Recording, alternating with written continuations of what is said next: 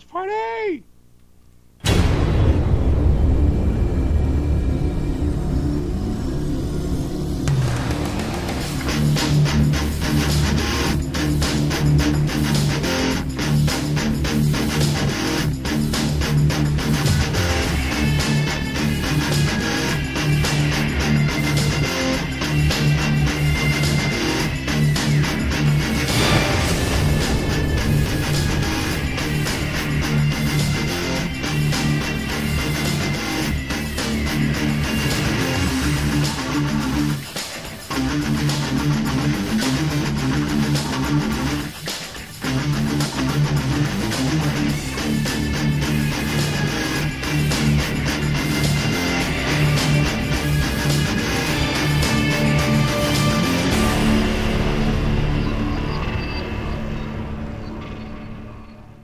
And welcome to episode 421 of Geeksters. I'm your host, Ed.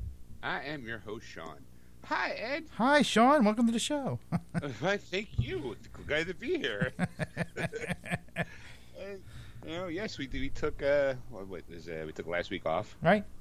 Yeah, because you had a Sean special moment going on. Yeah, I had a very intimate moment. Let's start with you, Ed. How were you the last 2 weeks?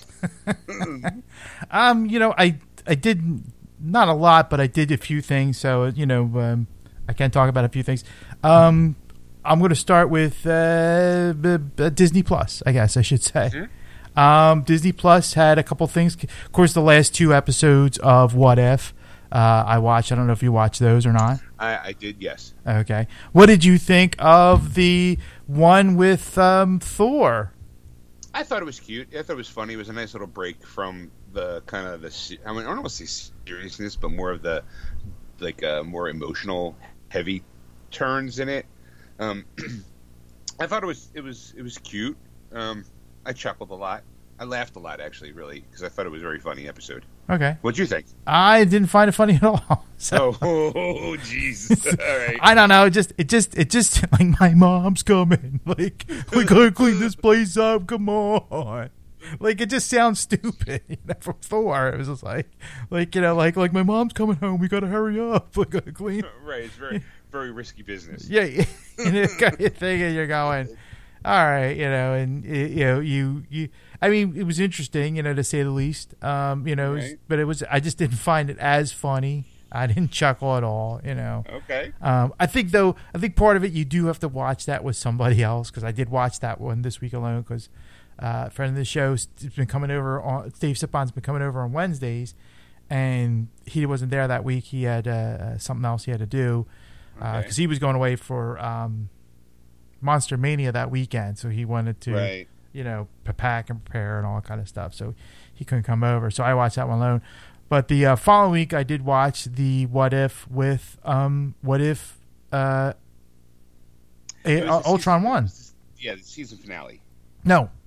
Next week's the season finale. Next week's the season finale? One more episode, yes. Okay. Yeah, because I thought it was, and Dave corrected me. He said no, that there's one more episode, because he said there was 9 or something like that. I think it was 8. So there's definitely one more. It seemed like it didn't, because it didn't end like on a finale kind of thing where you go, okay, like it could be, it seemed like there was going to be a continuation of the episode. And right, which to me felt to me that's the reason why I felt like a season finale, because it ended with there's probably going to be a part 2 that's probably going to be season 1 opener. Oh, okay. I mean season 2 opener, but I mean if it was setting up a season finale, then it's just as logical that there would be another episode left. Right. I guess we'll find out Wednesday. Yes. All right. What'd you think of that episode? I enjoyed it. I actually thought that was good. I liked it. It was kind of creepy in a way. I'm like, way to start like the Halloween season, I guess. Yeah, kind of thing. Because it was like the Watchers now being watched, and you're like, ooh, like you just put a chill down my spine. Like, ooh, like this is kind of creepy, but it was good. What'd you think? I felt the exact opposite.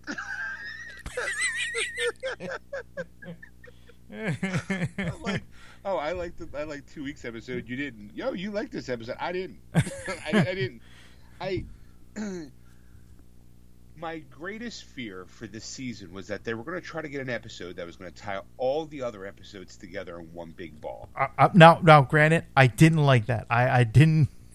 That the ending I did not like, and I'm like that's terrible. I'm not like, because it made me think. I'm going, wait a minute, are they going to pull that one? And there was another episode that could be brought another character, and I just can't think of what episode it was now. The thing else, I'm going to have to quick look that up as we're talking about this. Right. Yeah. While I bitch about it, you can look it up.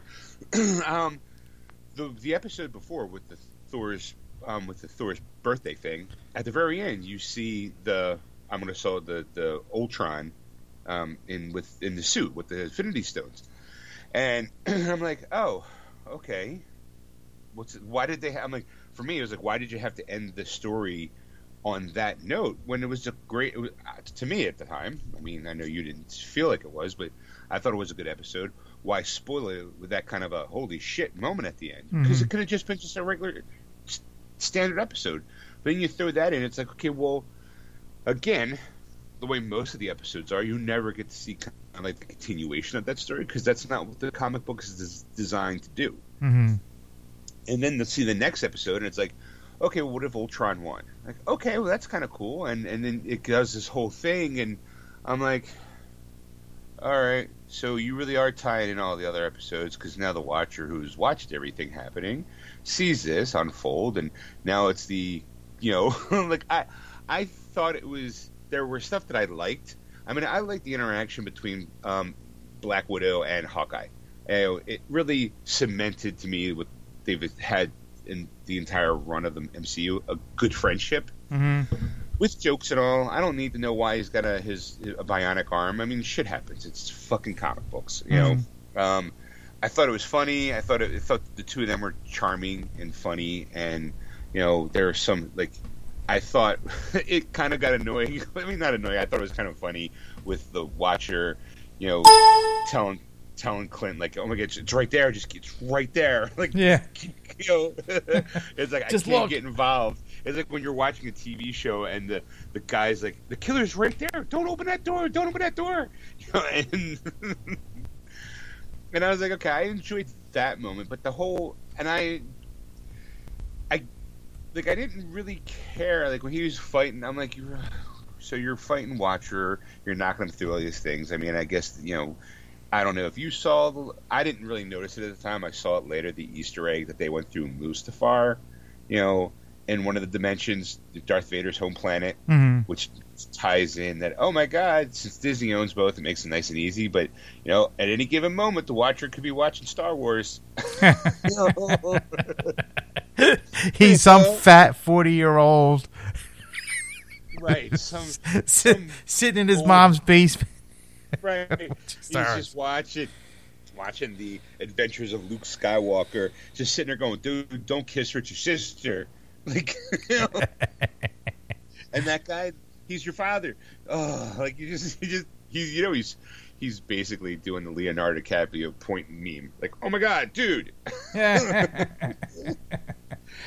So seeing him go through that, it didn't register until I noticed somebody making a mention about it. I'm like, oh, okay, well, that's a cute little Easter egg, but that just means now that they live in a shared universe. I'm like, all right, I guess that's possible. I mean, I hope I don't see the day where the Falcon's giving Spider-Man a lift somewhere. Get it, kid. I'll take you to the planet. We'll start our own secret war. Don't mind the Wookiee. My name's Han. Captain Solo. Grumble, grumble. You might know me from your history as Indiana Jones. Right. Get on my plane.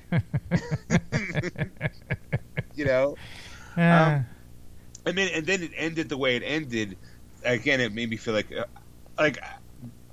spoilers. He went to Doctor Strange, the one where basically Doctor Strange destroyed his whole universe, except him lived for himself, living in that jewel almost. Mm-hmm. For him going in there and being like, oh, like, you gotta say it, I need your help, kind of thing. And I'm like, all right, like, okay. And it just made me feel like they're gonna sequelize this episode, and that's gonna be the start of the I'm like kind of. I was annoyed because you knew the moment he said that I couldn't interfere in the very first episode, you knew he was eventually going to break that. Right. Eventually. Could you have waited maybe more than just 8 episodes? I just kind of feel like, that could have been like a season 5 cliffhanger or something. Right. Where he finally goes, and I got to stop this, for whatever reason. Instead of just being like, oh shit, I'm about to get jumped, and I have to kind of scream at basically my television and hope that, that they realize it. Because I can't get involved because I just watch pervert. I mean, so I guess if there's one more episode, I guess hopefully they'll redeem themselves for me. I mean, I like the series overall, and again, one bad episode doesn't make a whole series suck. Right. Overall, on a scale of 1 to 10, I would give it the whole series about an 8 at the moment. Okay. So I was okay with it. I didn't hate it, but I wasn't really like, ooh, this is good. I mean, I thought, like I said, there was a lot of elements in it I enjoyed highly more than I did the last episode. So I was like, right. So it was more enjoyable. I didn't like how the end. I'm like, tell me they're going to tie like a bunch of these episodes together to make it more, right. Cohesive. And I'm like, that's not what If's all about. It was never like, oh, because of this, it's like, no. Like, no, it's just one off and that's it. And you move on to the next one. It's, right. I just feel like, wait, are you going to pull in zombie Steve Rogers to eat fucking Ultron?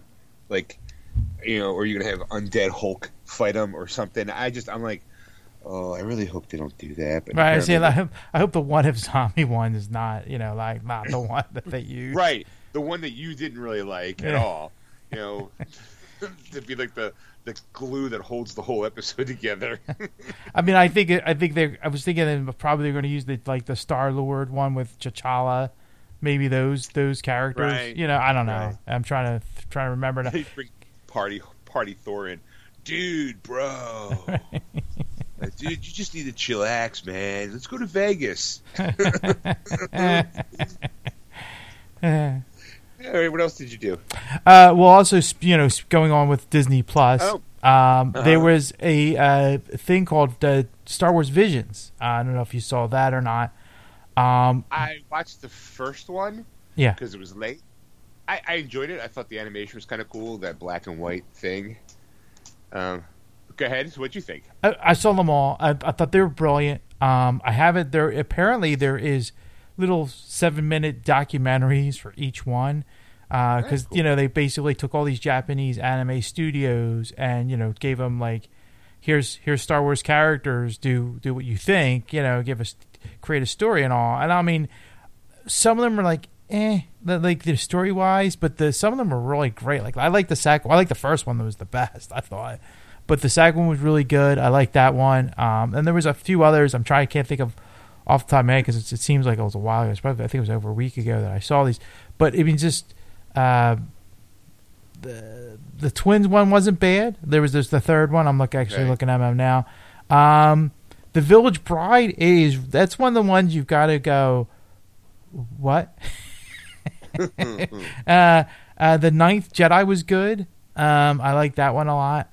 And then The Elder was weird, but it was good. I thought that was really, like I said, overall they were all really good episodes. Yeah, I was just saying there was a couple here. There's like a TB, they call him Toby, but it's T0B1 is a robot, and he wants to become like a Jedi and travel the world and stuff. And it was really, that one was really weird, like to watch, kind of thing. Right. But it was like, it made sense at the end. You're like, oh, all right, now I get all of it, because some of it was just hard to like, what the hell just happened? And, and I think it was like time lapses were happening and you just don't realize it because it's not like, the robots get old. So right. They don't age. So it's hard to tell, kind of thing. Right.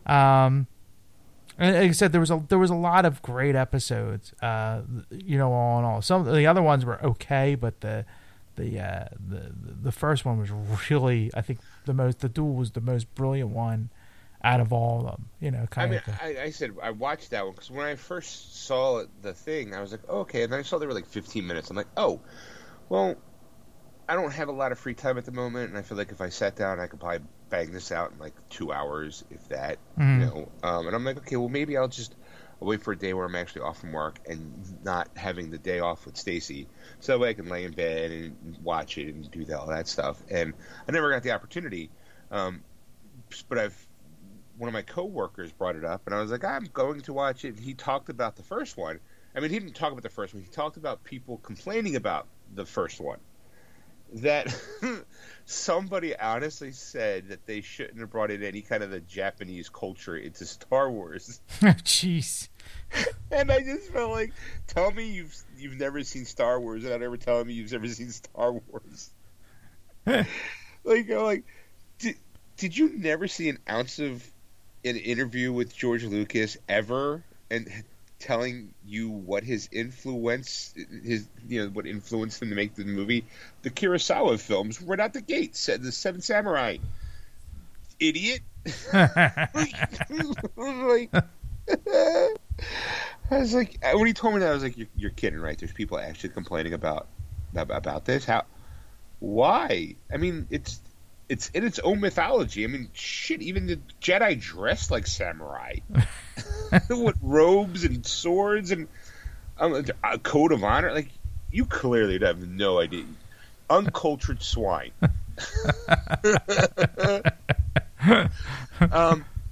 I was always interested in watching it, so maybe I'll watch it this week. Because I remember, I don't know, I'm going to ask you, since you've seen them all. Years ago, somebody made a Japanese anime dogfight. Yes. I've only seen it online. I don't really know much about it, and I was like curious to see maybe if they were able to find that and put it into the Visions. No, they didn't. They didn't put that on there. I'm sure it was somebody probably mentioned that, but these were all unique storylines to it and all, and it like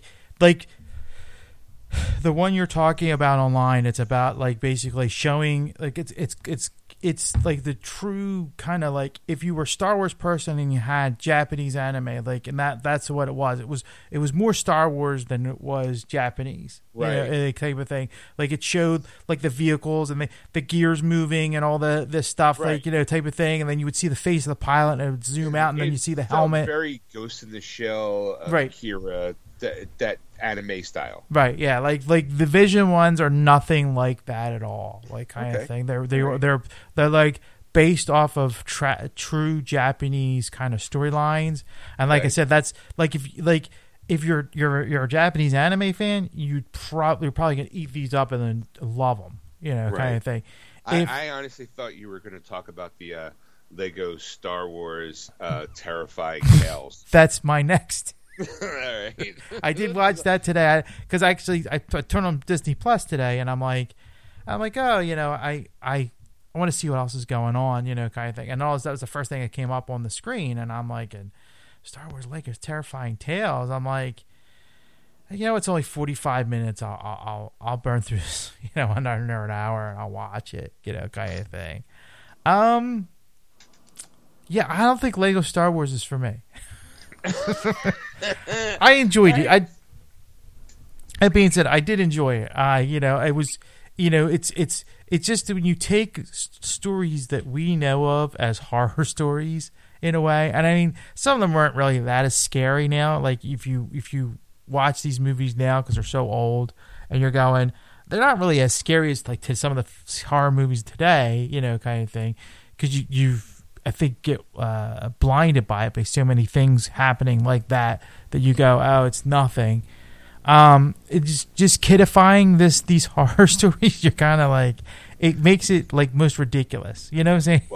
Well, it's funny you mentioned that because Stacey and I watched it last night, and the first little thing is the Lost Boy, because it's like they're telling me these tales, and I, as a Lost Boys fan, thought it was cute. And funny. And the moment I heard who's playing, the lead bad guy, I was like, that's Christian Slater. Like, what the fuck? Like, I was like, you gotta be kidding me. They got him to play. And I was like, oh, he's supposed to be David. I get it. And then halfway through the show, like I didn't know what movie that they were referencing in the second story. I kind of felt like it was a Frankenstein-esque type of movie that they were referencing. No, that was the monkey's paw. No, the monkey paw is the third one. The monkey's paw was basically a Twilight Zone episode. Yes, right. But in between the Lost Boy and the monkey's paw, there was a centerpiece that had a title card, and it looked like, to me, it felt like very much like the Bride of Frankenstein type deal. But I wasn't sure which one that they were parodying with the episode, or with that section of the show. You're now looking it up. So I'm fast forwarding through the episode right now as we're talking, just to see, because I'm now curious to go and wait. I don't remember this. Right. There's 3 stories in that entire 45. There's 3 stories plus the overall. It's like basically the Twilight Zone, the movie. Little stories that encompass a overall story. The one with the Night Sisters and bringing back Kylo Ren and the bringing back. I don't know if I'm assuming like that one was, to me, was more of like the like kind of like almost like a history of like Star Wars in a way, because that in the Clone Wars, that's where the Night Sisters do bring back Kylo Ren. Not Kylo Ren, sorry, Darth Maul. Right, but it's supposed to be a theme, like of a movie. Like, okay, for example, like the Lost Boy, they did the spoofs of him having the long hair. They're like a motorcycle gang. They even did the hanging underneath the train tracks. Like, to me, it was very much a parody of the Lost Boys through Lego, which I never would have thought I would ever see. So to me, it was funny. But halfway through the show, Stacey's like, "How is this for kids?" Because all the references and all the jokes they're making are they're out of date almost for like a modern kid. Like, as an adult, I chuckled my ass off through the entire Lost Boy section. I thought I played a lot of the Lego games, so I've always found them endearing and cute and funny. I understand that you don't have a funny bone. What? No, I have a funny bone. Just kidding. Just Josh and Ed. No, I just. No, you're right. I know. A lot of the jokes were tailored to more mature audience. The kids probably like it just because it's got like Legos and their punchline setup stuff. But the stuff that they're parodying are more for the parents. And I was like, okay, I recognize that. I kind of get that. That's cute. That's funny. Some of the jokes landed, some of them didn't. Right. But that's kind of the way it is with any kind of comedy. I enjoyed it. I don't know if I'd be like, oh, I'm going to throw that in my Star Wars collection. I doubt it. I'm like, okay, well, this is great and all. Maybe if you guys would spend a little bit more time on releasing the goddamn Jedi, what do you call it, the Skywalker Saga game, I might be able to appreciate this more. Yeah. So but overall you enjoyed it? I enjoyed it. No, I did. Because it was a fun, like, kind of like, nostalgic ride, because I'm thinking like, okay, Lost Boys, when I got that one, the dueling monstrosities, I don't know where that was parried. I just was looking and I'm like, yeah, I don't remember that at all. I do remember it as being like the first part of the scene was like how in the Clone Wars, the Night Sisters bring back Darth Maul in this, in the series, and then the two, like him and General Grievous were basically in competition. And I was like, all the Sith, they were always in competition with each other, trying to be the apprentice, or the master, trying to think. Well, a lot of them are just trying to get the apprentice so that way they can kill the master and become the master. So that was the idea of it. So I don't know if it really was supposed to be parrying something, because if it did, it just didn't. It didn't flow well enough to go, oh, I recognize this as this. Like the monkey's paw, I recognize more, and I know that's a Twilight Zone episode, and I'm like, I haven't seen Twilight Zone in, a lot of years, kind of thing. But you go monkey's paw. Oh, I know that episode. Or the the other ones, like, oh, I know that episode. Like it sticks out in your mind. That one did not, type of thing. So I don't know. What else did you do this week, or these last 2 weeks? Continuing on with Disney again, one last thing was Cruella. Mm-hmm. We watched, my wife and I watched Cruella over a week ago, and I enjoyed it a lot. I thought it was a really good movie. It's definitely worth seeing on Disney Plus. I know you paid, I know you paid for it. I know what's killer is that the other day I was like flipping through, like Vudu and all, and now it's like $15. That's fine. I don't care, Ed. I don't care. You'll cry after the show. Crumbing a little ball going, why is he being so Cruella? And it's Mr. DeVille. To you. It's Mr. DeVille to you, sir. But yeah, so I highly enjoyed it. I recommend it if anybody hasn't seen it yet. It's definitely worth the watch. It was. I like the special effects. I thought they were really good, done well. Right. The whole overall story was really done well. And I mean, to me, it was one of those movies where I didn't really feel. You always feel sorry for the villain, kind of thing. Right. And I felt half sorry for her and I half didn't. Like it was that split. And I'm thinking, this is great, kind of thing. Because there were moments you're going, oh my gosh, but then there was times you're like, you're a bitch, right, well, okay. I mean, let's since you've seen it and I've seen it, let's talk about it. I agree. I liked it a lot too back then. So right now, if anybody's listening to the show for the first time, you and I both give the Cruella 2 thumbs up. Right. But I agree. There are moments where they try to, like with Maleficent, they make you not feel bad, but they kind of make you root for the bad guy. Like they want you to understand them. And with Cruella, you kind of go, all right, so she has this arc, and you're like, okay, I get it, fine, that's all. But spoilers, there's a moment where she gives she gives away 2 Dalmatian dogs to the 2 people that were most influenced in her life, or they basically sets up like a sequel, or it sets up the 101 Dalmatians movie. Yeah. Whether you go animated or live action, doesn't matter. But the problem I have with the entire set, she gives them both the dogs, and then obviously they me, and then they have the 101 puppies, and then she wants to murder them all to make a coat. That's the part where it loses me, because it's like, wait, you gave them the dogs that's going to cause you to want to murder all of them? Like, I get why you might not like Dalmatians. I get it. Personal grudge. Right. Sure. So then you know what? You give those 2 people the dogs, and then they eventually meet. And then they have 101 puppies, and all of a sudden you go into a murderous rage and you want to kill them all. Like, I don't. Like, how are you going to explain the sequel if you make it? Because I think that I don't know. It does leave. Obviously, it does leave off for a sequel because it leaves off with 101 Dalmatians. Right. I thought she was great, and I thought she was good. I thought she fit the role pretty good. We talked about it. I like the music. I like the look of it. It was nice. That mid-credit scene with if you don't pay attention, if you don't see it, you don't know it. But I just felt like, well, I kind of wish you wouldn't have done that, because now I'm like, now I got questions, and you're probably never really going to answer them. Like, what? Because she's almost not redeemed, but she's almost likable at the end, because she gets her quote unquote revenge. She, her reason for doing the things that she does is over. Now she can go do whatever she wants to do, become her own fashion designer, whatever. And then all of a sudden, wham bam, thank you, ma'am. She's now 101 Dalmatians. Where's my car? Right. And it was ridiculous, because you go where does this go? Like there's got to be like an in between, because the only thing is like you're going, does she hate the Dalmatians, that ones that attacked her mom,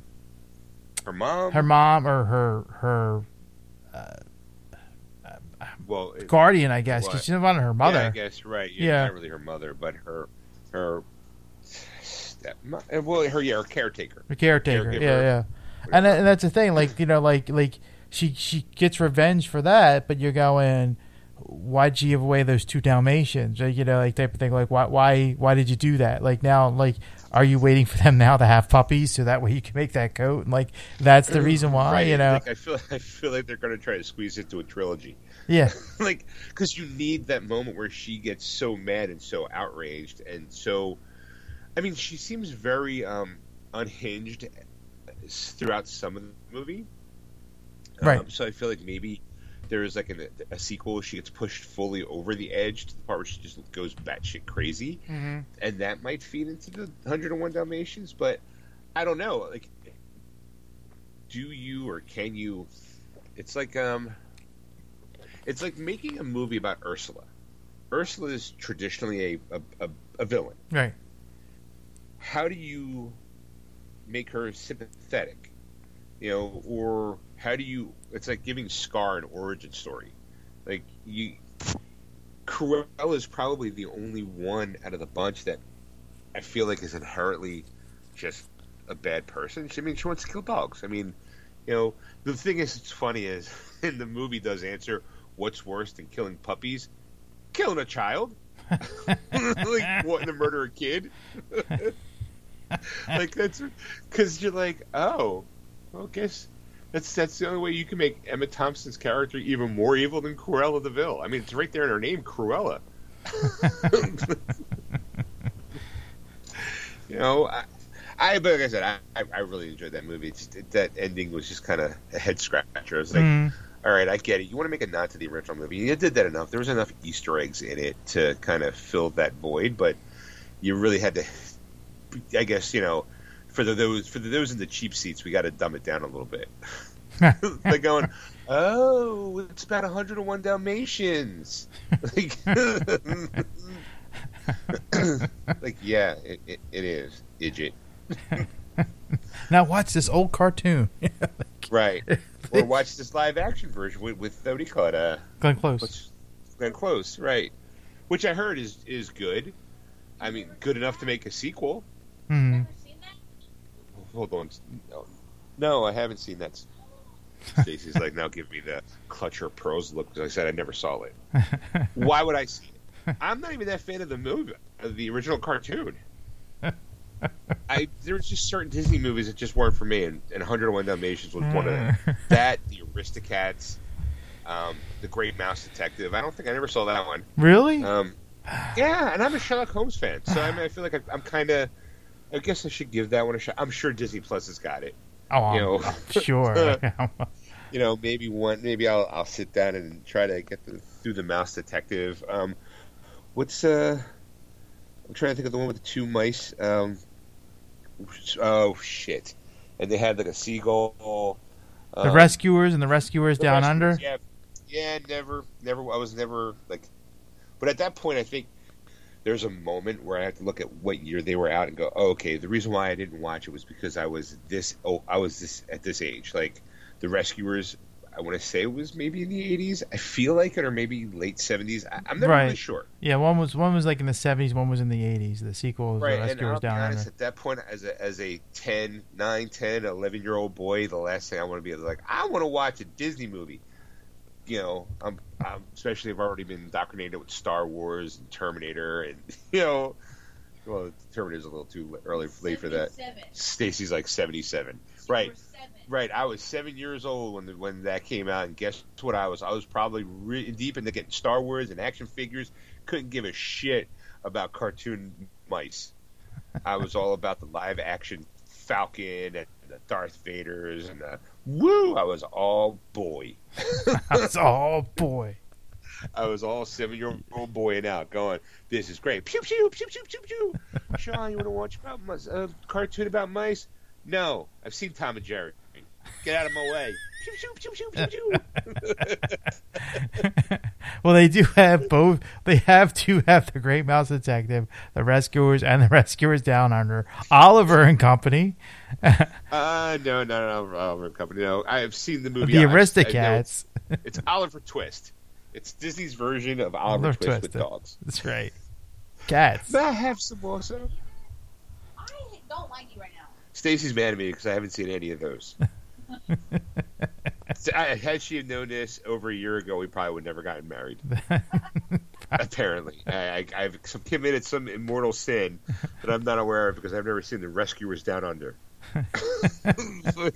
How can you not see that? I've seen the important ones. The important ones, right? I'm going to say, the Aladdins, the baby. Right. This is getting weirder and weirder because you're an adult at that point. Right, because I'm an adult, and I'm like, okay, I like Robin Williams. He's the voice of the genie. I'll go see that. I'm like, okay, Little Mermaid. All right, I'll go see that. Sure, why not? Beauty and the Beast. Okay, you know what? This is the first time ever an animated movie is using computers. I gotta be there for that. Like there's these moments of that's how I rationalize. But at 7 years old, look, I got pew pew pew, spaceships and guns, and talking mice that travel down a sewer or something. I don't even remember. I don't even know. That's how bad.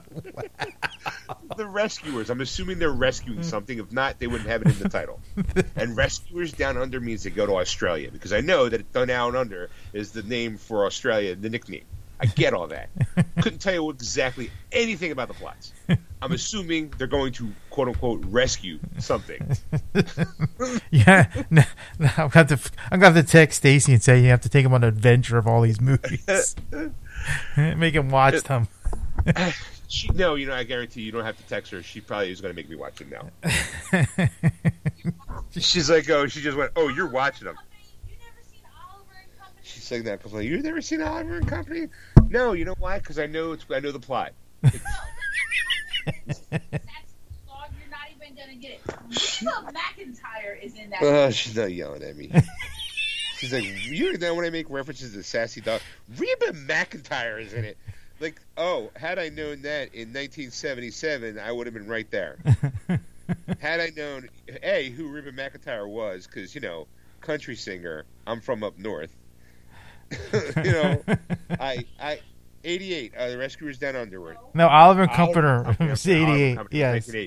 I was 18 years old, not graduating from high school. I was busy doing my own rescuing. I was getting Oliver and Company in different ways, I guess. I don't know. I was doing that does something not else. sound good. You You were experimenting with Oliver, apparently. I was just, no interest at 18. Again, I'll watch the shit out of Who Framed Roger Rabbit. Because it's got jokes in it. Like, it's got Bugs Bunny in it. I'm all there for that. That's why I allowed myself one cartoon a year. In 1988, it was either Roger Rabbit or Oliver and Company, and I was like, I'm gonna go with the foul mouthed baby instead of the cute puppy dog. There, that's the story. I'm sticking to it. Oliver's a cat. The cigar chewing baby. Yeah. Go give me a racing form, hot toots.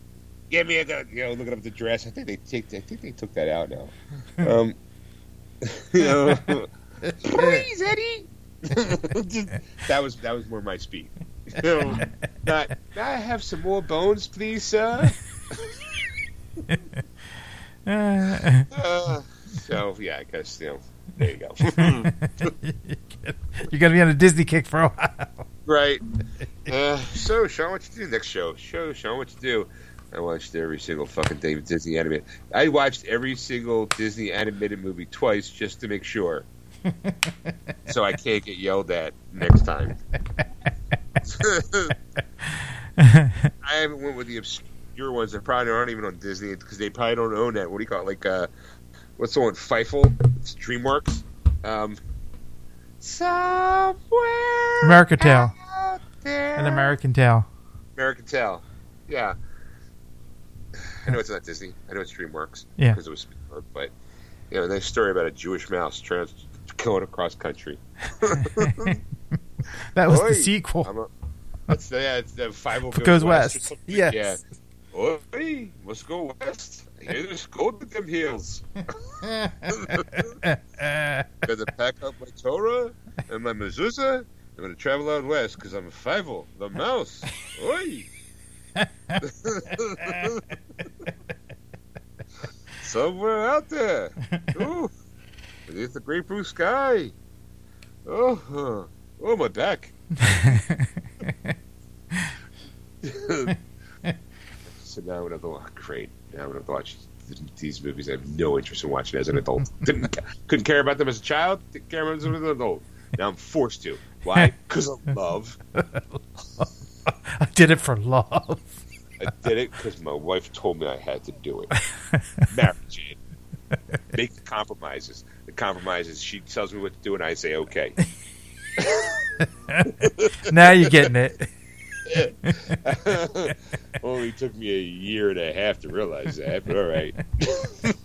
That's what marriage is. That's the compromise. I'm going to tell you what to do, and you say okay. Okay. Exactly. Do you watch anything else on Disney Plus? No, that is all the Disney Plus. Right. I did continue on with the Terry Gilliam movies.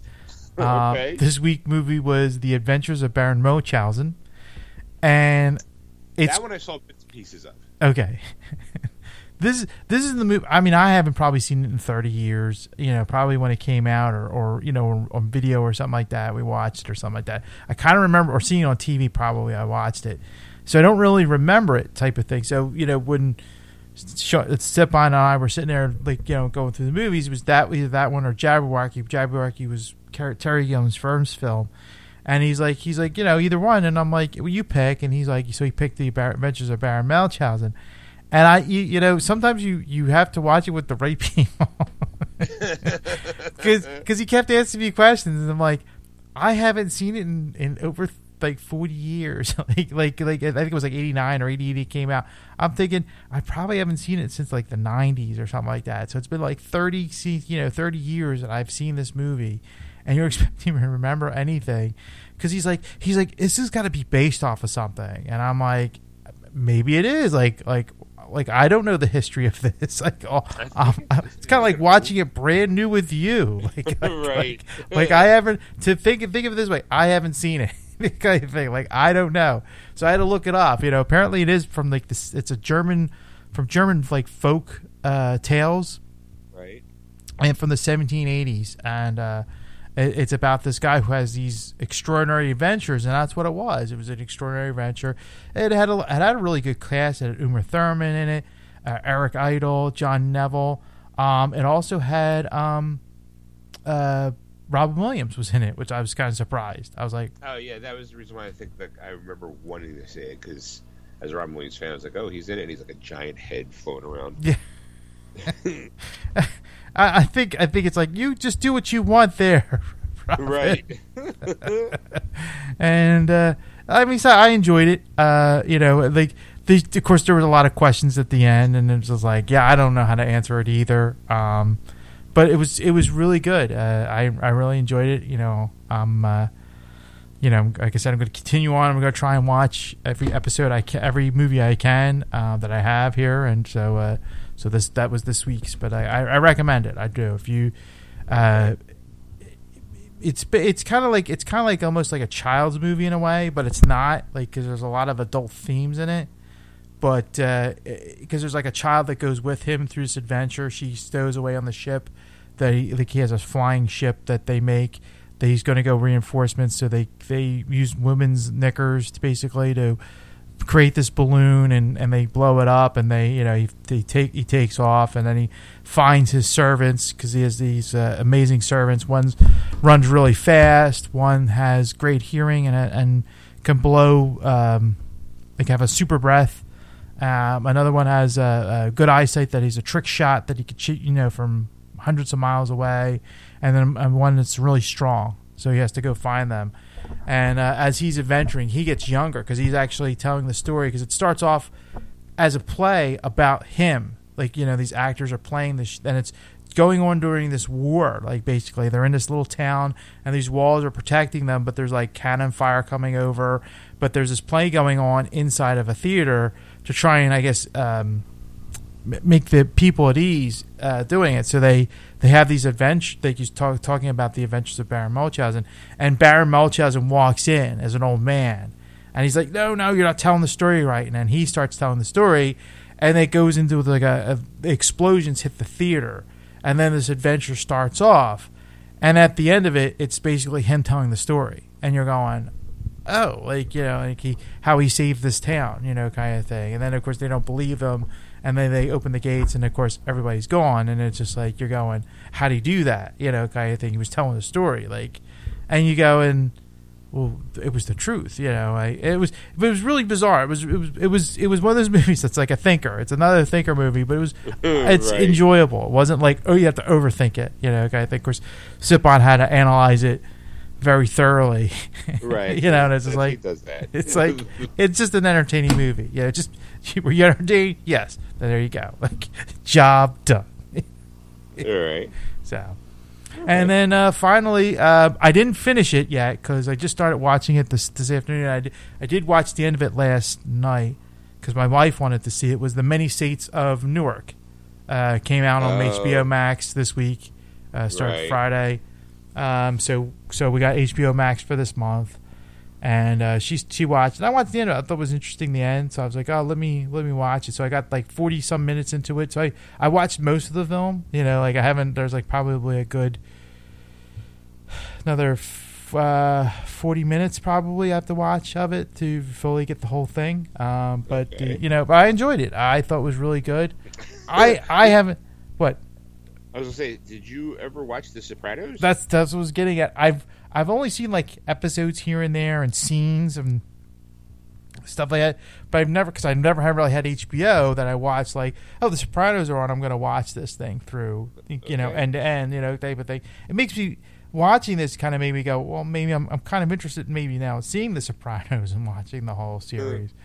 But you know, I don't know if I'm going to do that because this month's going to be pretty busy for me. But it, like I said, like I like, it's like, oh, you know, it's an old gangsters kind of movie, like old mob, like you know, style movie because it's based in the 60s and 70s, I think, you know, at this point. And so it's kind of like, oh, you know, I enjoyed like Casino and you know, Goodfellas, you know, watching those movies. I'm thinking it's kind of along those lines. So it is. It's kind of like that in a way, and it's just, it was interesting. So so for what I've seen, I've enjoyed. So I recommend it. So if you're even if you're not a Sopranos fan, it's still pretty good. Okay, I to be honest, I am hearing not good things about it. But that could be that's just why I asked if you were a Sopranos fan, because maybe that has something to do with it.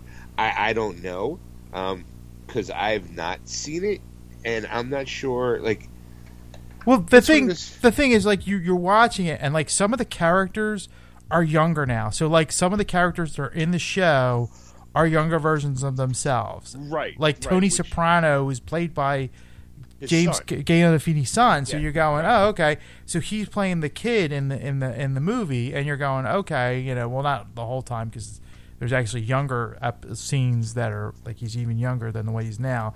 So you're you know, he's playing like the older kid, you know, in the movie. Right. Because they got James Gandolfini's kid to play him in the Sopranos movie, and they got other people to play like Paulie and Big Pussy. Probably they don't call him that yet, or maybe they do. I don't know. But there's, I guess, maybe that helps not watching the show, because when you watch the show and you know these people pretty well, to go back in time, I don't know. Like I said, as a person who's seen every episode of The Sopranos, but has not watched this movie, like I said, I've heard the buzz on the internet, Ed, is that it's not good. Okay. But again, you look. Ultimately, you watched it. You were entertained by it. You liked it. That's all that really matters. Right. And I'm gonna say it is a slow burn kind of a movie. You know, yeah, it shows that way too. Yeah, and that's what I'm saying. Like, I was gonna ask you, I'm like, is it the show like that? Because I imagine that's what it's like. Because it's real. There's a lot of like setups, you know, kind of thing, and you're building up, and then that big moment happens, like boom, it's the big payoff, and you're going, okay, you know, like, you know, it's like, all right, and then it goes back to, you know, that like we got to build it up, and then boom, and then here you go, okay, you know, right. Now, go ahead. I mean, unless the show, well, I guess for me, not having seen it yet, Was there anything in the movie that it built up that never had a payoff in the film? So far, no. Okay. So far, the only thing that was- I'm going to say that I thought was not a good idea in the movie was they have oh shit. This is why you should take notes. In Goodfellas, who played oh fuck. Jesus motherfucking Christ. You got to be kidding me. I'm blanking out. If you were saying that, I would know the names. I'd be like, yeah, it's this guy, you know. Like, Ray Liotta? that's the one. They have Ray Liotta in it, you know, and he plays Okay. like an aged gangster, like type of thing, like kind of like head of the family or whatever. Okay. And well, I don't want to say something happens to him. I'm assuming he dies. Okay, It's a gangster movie. it's a gangster They movie. all- Something gangster movie happens to about him. Tony- I'm not going to it's a say. gangster movie where I got to keep my Tony mouth Sopranos shut. You know what I'm saying? If you want to draw your own conclusions, you draw your own conclusions. Look, I'm just saying it's a something movie- happened. It's a movie about Tony Soprano rising to power, becoming Tony Soprano of the TV show The Sopranos. So I'm assuming not everybody makes it at the end, except Right. for Tony and the crew that you see but later it's- in the years. But it's like quarter way through the movie this happens, and you're going, oh my god, right? Okay. And then the guy who plays, like, I guess they reference him in the show because Seal said they do. Uncle Dickie. Okay, yeah. Yeah. All right. He goes visits his father. His father is Ray Liotta's character. I don't know his name. The father of Uncle Dickie is, right. So he goes visits his brother, his uncle, essentially. And so when he goes into prison and he's visiting him, they use Ray Liotta again. Like I guess it's twin brother. I guess like he had a Okay. twin brother, but it was just so weird because it's just like you going, it's the same guy. like they could have made them up, let's say, a little bit differently. You know, if they did, it was just too subtle. Like you just going, hey, didn't he just die in a fire? Right. Like you know, and that was just a scene ago. Like, what the hell happened? You know, like because that was the thing. Like I'm watching it, like, and I'm like getting ready and all because I'm setting up the show for the show to do this, and I'm watching this, and he burns, and I'm like, wait a minute, I'm watching the end with the Seal last night, and I'm thinking, wait, how did he survive if he's dead? Like. Right. Like, Surprise. how does this work? Is this like a had soap twin opera? brother the entire time. Dun, dun, dun. I'm like, Days of Our Lives should be suing here. Next thing you know, he wakes up, he has amnesia. Yeah. I don't remember who the fuck I am. Okay. But I mean, you know, like I said, like, it's not an overly exciting movie, but you know, it's just like if you want if you haven't seen Sopranos, which is probably what me and one other guy, Right. right. If you haven't seen Sopranos and you like those gangster movies, you might enjoy this. You know, I'm like thinking. I think my sister was talking to somebody online and saying she liked it, despite bad reviews. She wanted to watch it anyways. I think she enjoyed it, and I think she also watched The Sopranos because, you know, I think she's watched it. I don't know, but all right. I'm you know, like it took me a while to figure out why they call it the Many Saints of Newark too, because you're going, wait, why? And then it's like there's this one scene about a confirmation, and they're talking about saints, and I'm like, is that what it's about? And then there's this group of people that are the saints, and I'm like, oh, maybe that's what it's about. Like, yeah, I still haven't figured out why why the title is what it is, but you know, well, if I figure it out next week, I'll let you know. Okay. All right. So. Anything That is else? it for me, sir. I think I can't remember anything else that I did. And but how about you? What did you do? I know you have a big story to tell and some I little mean, ones. But Oh no, it's a big story. Okay. The reason why we didn't do the show, well, last show we talked about I needed an endoscopy. But essentially, it's basically they shove a tube down my throat, and then after they did that, they cleaned that tube off and then shoved it up my ass the following week.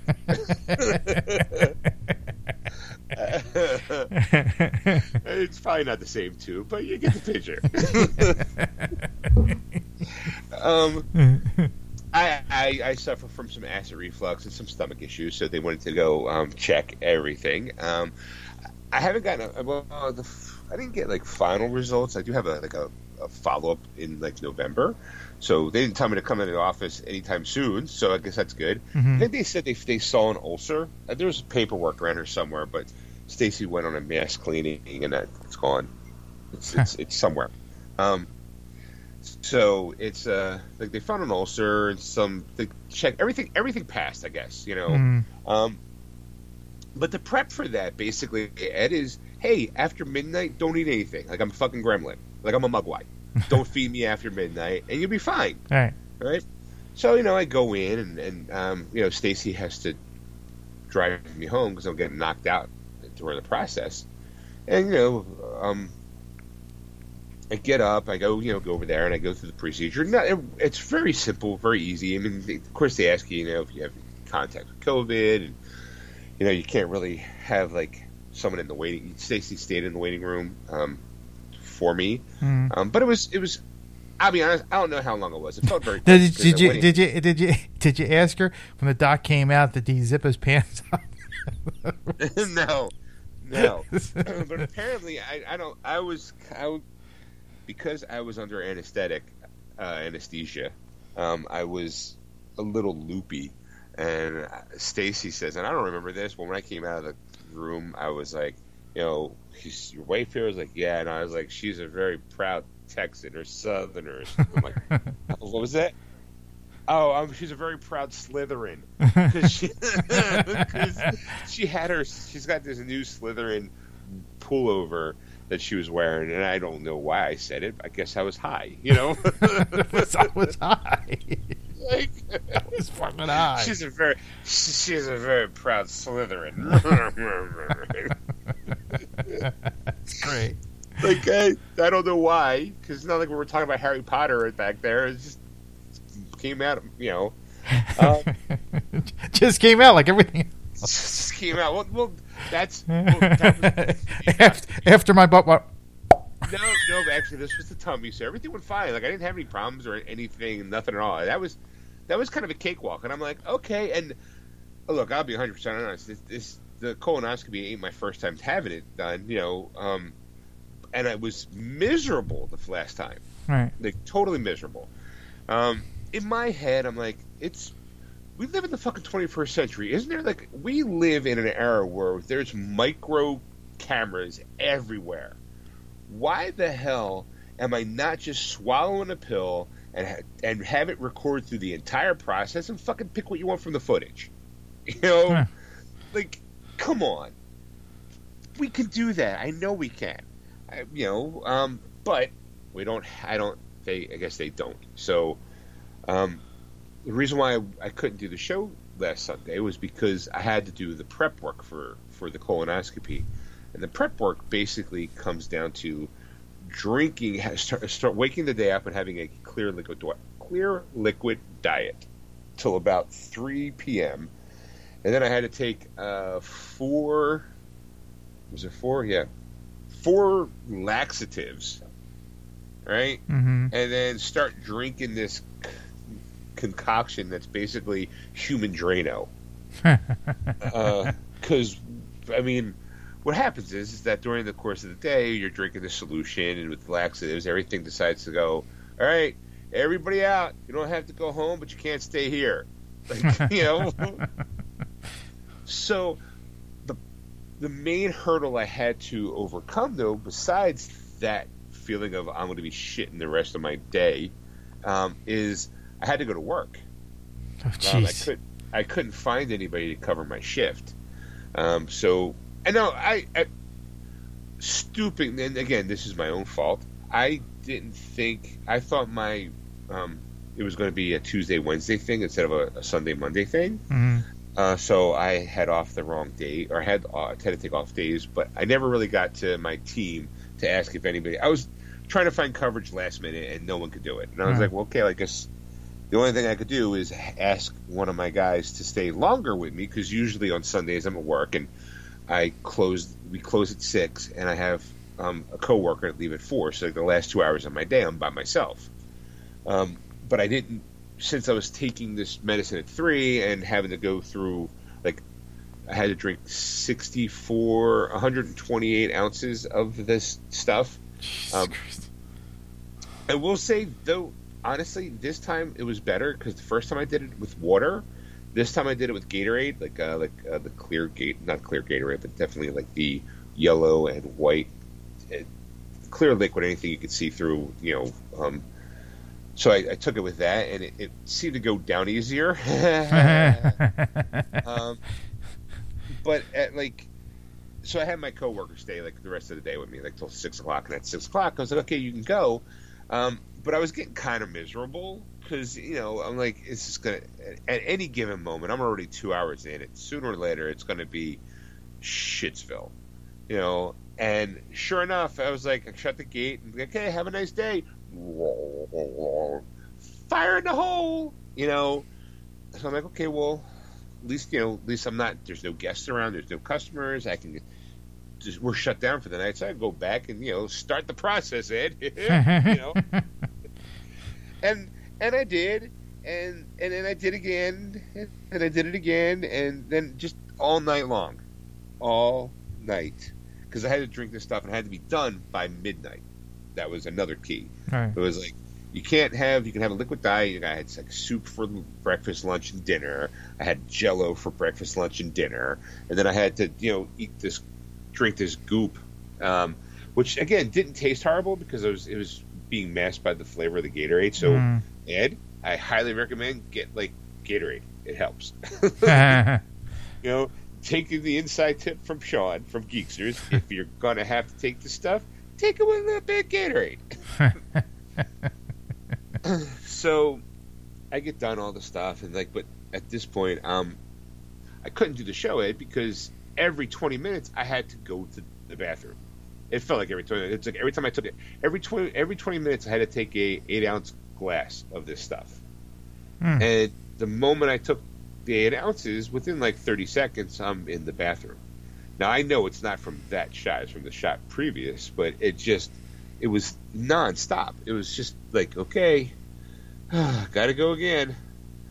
All right, gotta go again. And the whole show would be like, Ed, I gotta hold, can you push pause for a second? And I'll be back in like 20 minutes or something. Not even 20 minutes. It was very, 10 minutes. With the show, it's long enough as it is. And when we record, it would just be like 3 or 4 times longer. Shit, we'd probably still be doing it. So it was just easier just to have the day off and just be miserable and quiet and just kind of maybe I can get some video gaming in because I now have a PS5. I might be able to put my hands on it. Just kind of be able to enjoy my time to recoup or prep myself. That's why we didn't do the show. The next day, I go.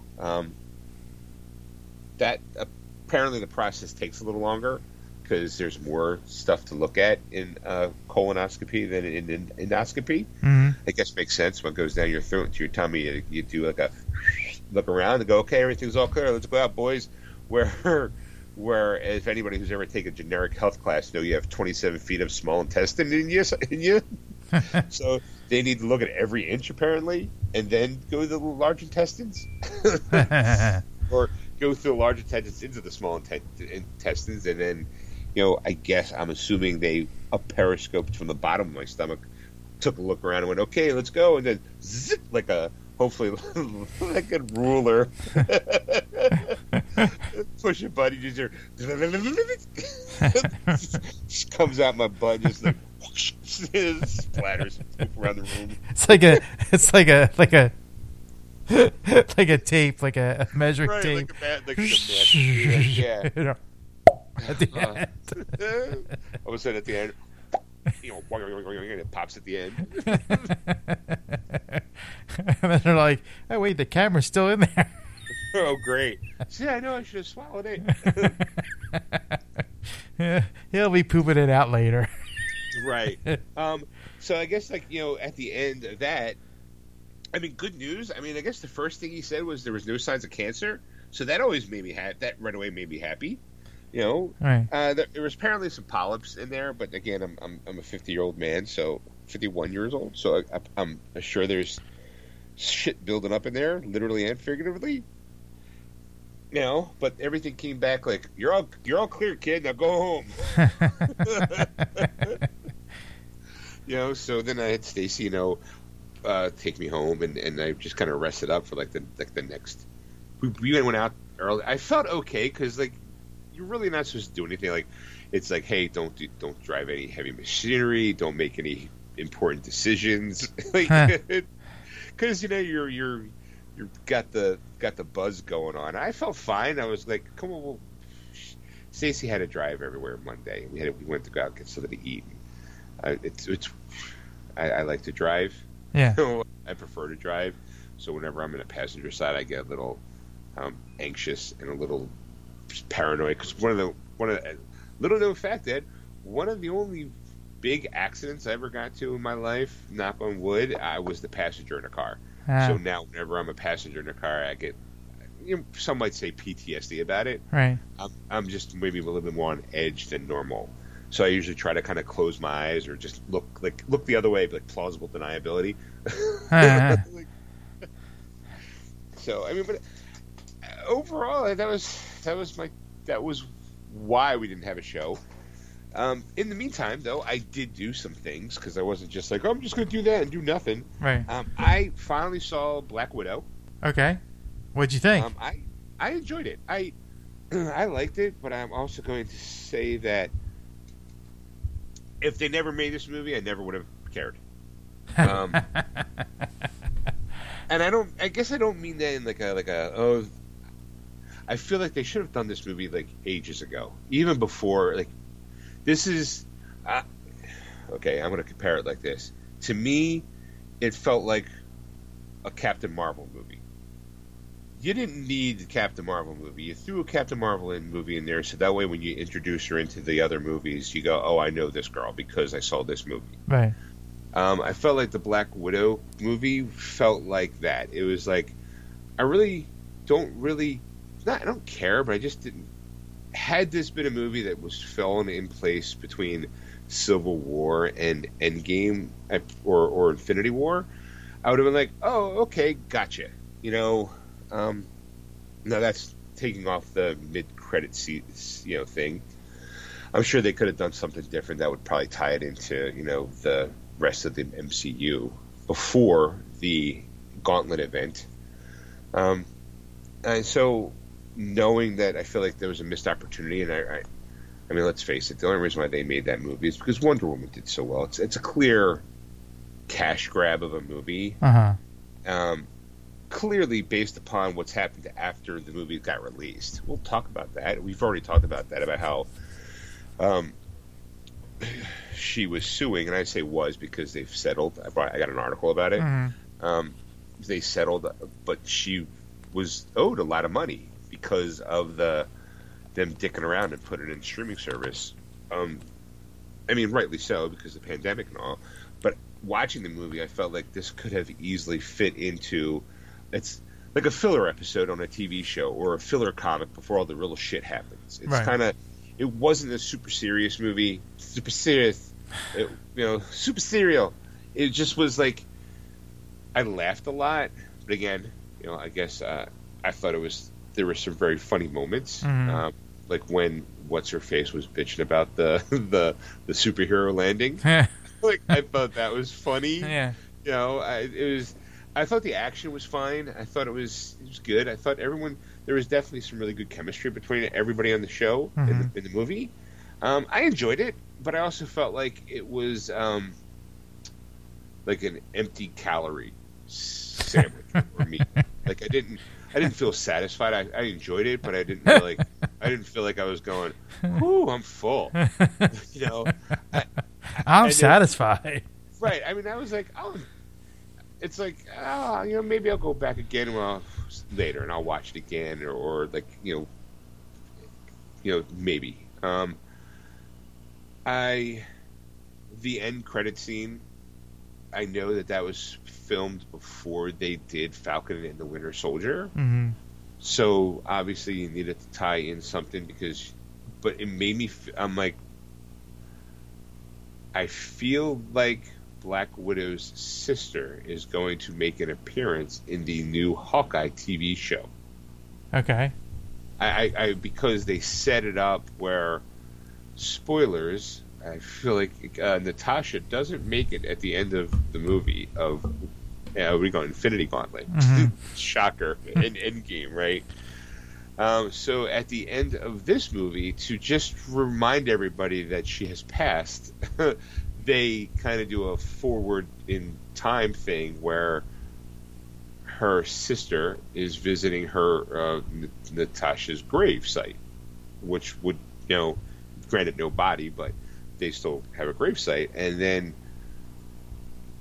Julia Louis-Dreyfus' character, who was already introduced in Falcon and the Winter Soldier, she comes up and she's like, hey, I clearly the two of them know each other, and she was supposed to leave her alone. She's like, well, I just thought you might have a shot at the person who killed your sister, and it's Hawkeye. Surprise. So, and then fade to black. Oh my goodness, whatever are we going to do? To me, it makes me feel like, oh, well, if they're going to pull her into the fold, the Hawkeye TV show would probably be a good way to do it. To me, at least. Now, I saw the trailer for the Hawkeye show. It looks really, really good. Yeah. Set during Christmas, so I'm excited for that. I'm curious to see if they are going to bring her in as like another Black Widow or White Widow. Who knows? But ultimately, I enjoyed it. I thought it was a good, fun movie. I didn't walk away going, "Oh, is this?" I felt like it could have. I feel bad that it sat on a virtual shelf for almost a year. I felt, and they kept pushing it back, and them releasing it. I mean, I bought it on Blu-ray. I was like, I enjoyed it. I thought it was good, but ultimately, I didn't feel like had they never. I feel like, and I do feel bad saying it. Had they never made that movie, I don't think I would have missed out on a Black Widow movie. Okay. Now, I do feel like that. That being said, I'm looking at that from a strictly movie sense. I want to clarify that I don't think Black Widow isn't an integral figure, because she is. I mean, little girls need someone to look up to, and having a Black Widow movie should essentially do what having a Wonder Woman movie does as well. It's inspire young ladies to either read comic books or write comic books, or maybe even write and direct movies or become actors. Whatever they tap into. It should be there for them. Obviously, as a grown ass adult male, I don't have to be like, I want to be her when I grow up. I don't have to do that, but I do think it's important that there is somebody like that for little girls to look up, because it's generally a male-populated superhero boys club, and that when you do have a superhero like Black Widow, it's nice to have her being represented. I feel like, though, while that's good on the entertainment side, there it is called show business. There's the business side where I felt like Disney just did this to shut people up, and they want to kind of cash grab and try to get one more film out of this crew, and we got her because we didn't do her character any real justice during the 22 other fucking films we made with her. So and then obviously, at the end she gets shortchanged $50 million and decides to sue. And then it becomes like this big thing. Well, like I said, we'll talk about that later. Right. I also, I did get some video gaming in. Well, before you go, I just want to talk to you, real quick, because I want to, I've seen already Black Widow and all. Yes. And I kind of agree with you and disagree with you at the same time. Okay. I mean, I do agree with you that, if it was, I think the placement of it had to be, because of that ending, had to be where it was. So you're going, yeah, you know what, it was kind of like, you go, and it should have been, set up, but of course, though, it doesn't work until you get her death at the end of the movie, for that bumper at the end.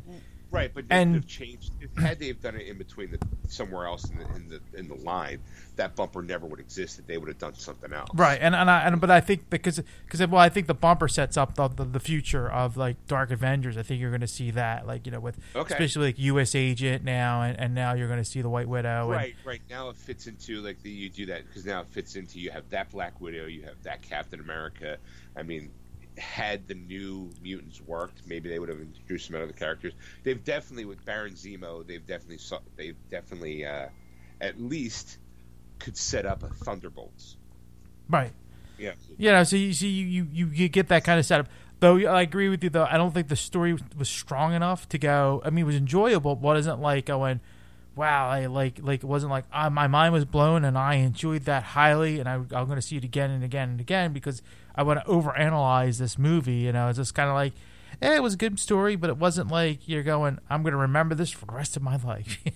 Right. Yeah, okay. Right. I'm going to talk about this scene in it. You're going, it was a fun action movie. It was a popcorn movie. That's how I looked at it. You're going, right. I enjoyed it for the time it was, but longevity wise, there's other superhero Marvel movies that I'm going to recommend before I recommend that one.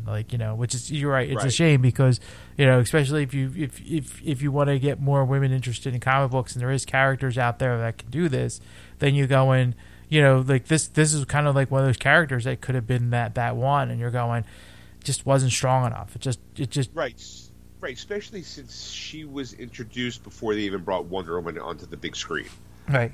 Marvel or Disney missed a big opportunity to have her front and center in her own films. They could have gotten at least a trilogy out of her during the entire run of the 22 films. Right. But shame on them. All right. So we were saying, sir. All right. I'm just getting my notes because I did. Stacy and I did start watching a new TV show. Okay. Called Squid Game. Okay. All right. It is, Ed. It's all the rage right now on the internets. Right. Okay. Actually, today I was watching a video about Squid Show. Squid Game. Yeah. We watched the first episode, and that's all I could just kind of give you my impressions about the show. Filmed and made in South Korea, and it basically is. It seems the plot seems very familiar. You're like, hey, you're down and out as a person. We're going to give you an opportunity to make a windfall of money, but in order to do that, your life will be threatened, or you're going to be put into impossible situations but at the end, cash prizes, what are you going to sell yourself out for, I guess, apparently is ultimately the show. It's not like a reality show. It's actually happens our hero, I'm going to use that loosely because I don't know if he's going to be the hero of the show or not. He's kind of a douchebag, bad father, kind of lies. He's got gambling issues. He's in debt. And he signs away his loan shark comes to him, basically says you're going to give me your signature to promise me that you're going to pay me this $4 million in debt. It's not $4 million US dollars; it's $4 million in Korean currency. Which apparently Stacy did the math and it wound up being $3,300. But again, for us that's small. But again, it's the value of our dollar over there is shit, I guess, or maybe it's great. I don't know. But to them, it was a lot of money. So he kind of signs this contract almost, and then he's waiting for a train. But of course, they really do everything they can to show this guy as a schlub. He's got the worst luck in the world. And he's waiting, and this guy in a business suit comes up, and very Morpheus-esque, kind of says, hey, would you like to play a game? We're going to play this game. And I've never played this game. Clearly, it's an Asian culture game. It's like an envelope, and that envelope might be filled with something, but the idea is you have a color envelope. We'll say yours is red, mine's blue. The object is I'm supposed to slam my envelope onto yours and hope that your envelope flips upside down. And if it do, I win. Right. If it doesn't, I lose. Very simple concept, right? Uh-huh. Well, of course, the guy loses. And it's like $100,000. I'm going to say maybe let's just go $100, just to round it up and make it easier to talk about. You win, I give you $100. You lose, you give me $100. So the guy loses right away, and he's like, "Look, I'm not going to lie to you. I have no money. I'm broke." And the guy's like, "Okay, well, this is what we'll do: is you let me slap you in the face. You don't have to pay me, and we'll keep playing until you win."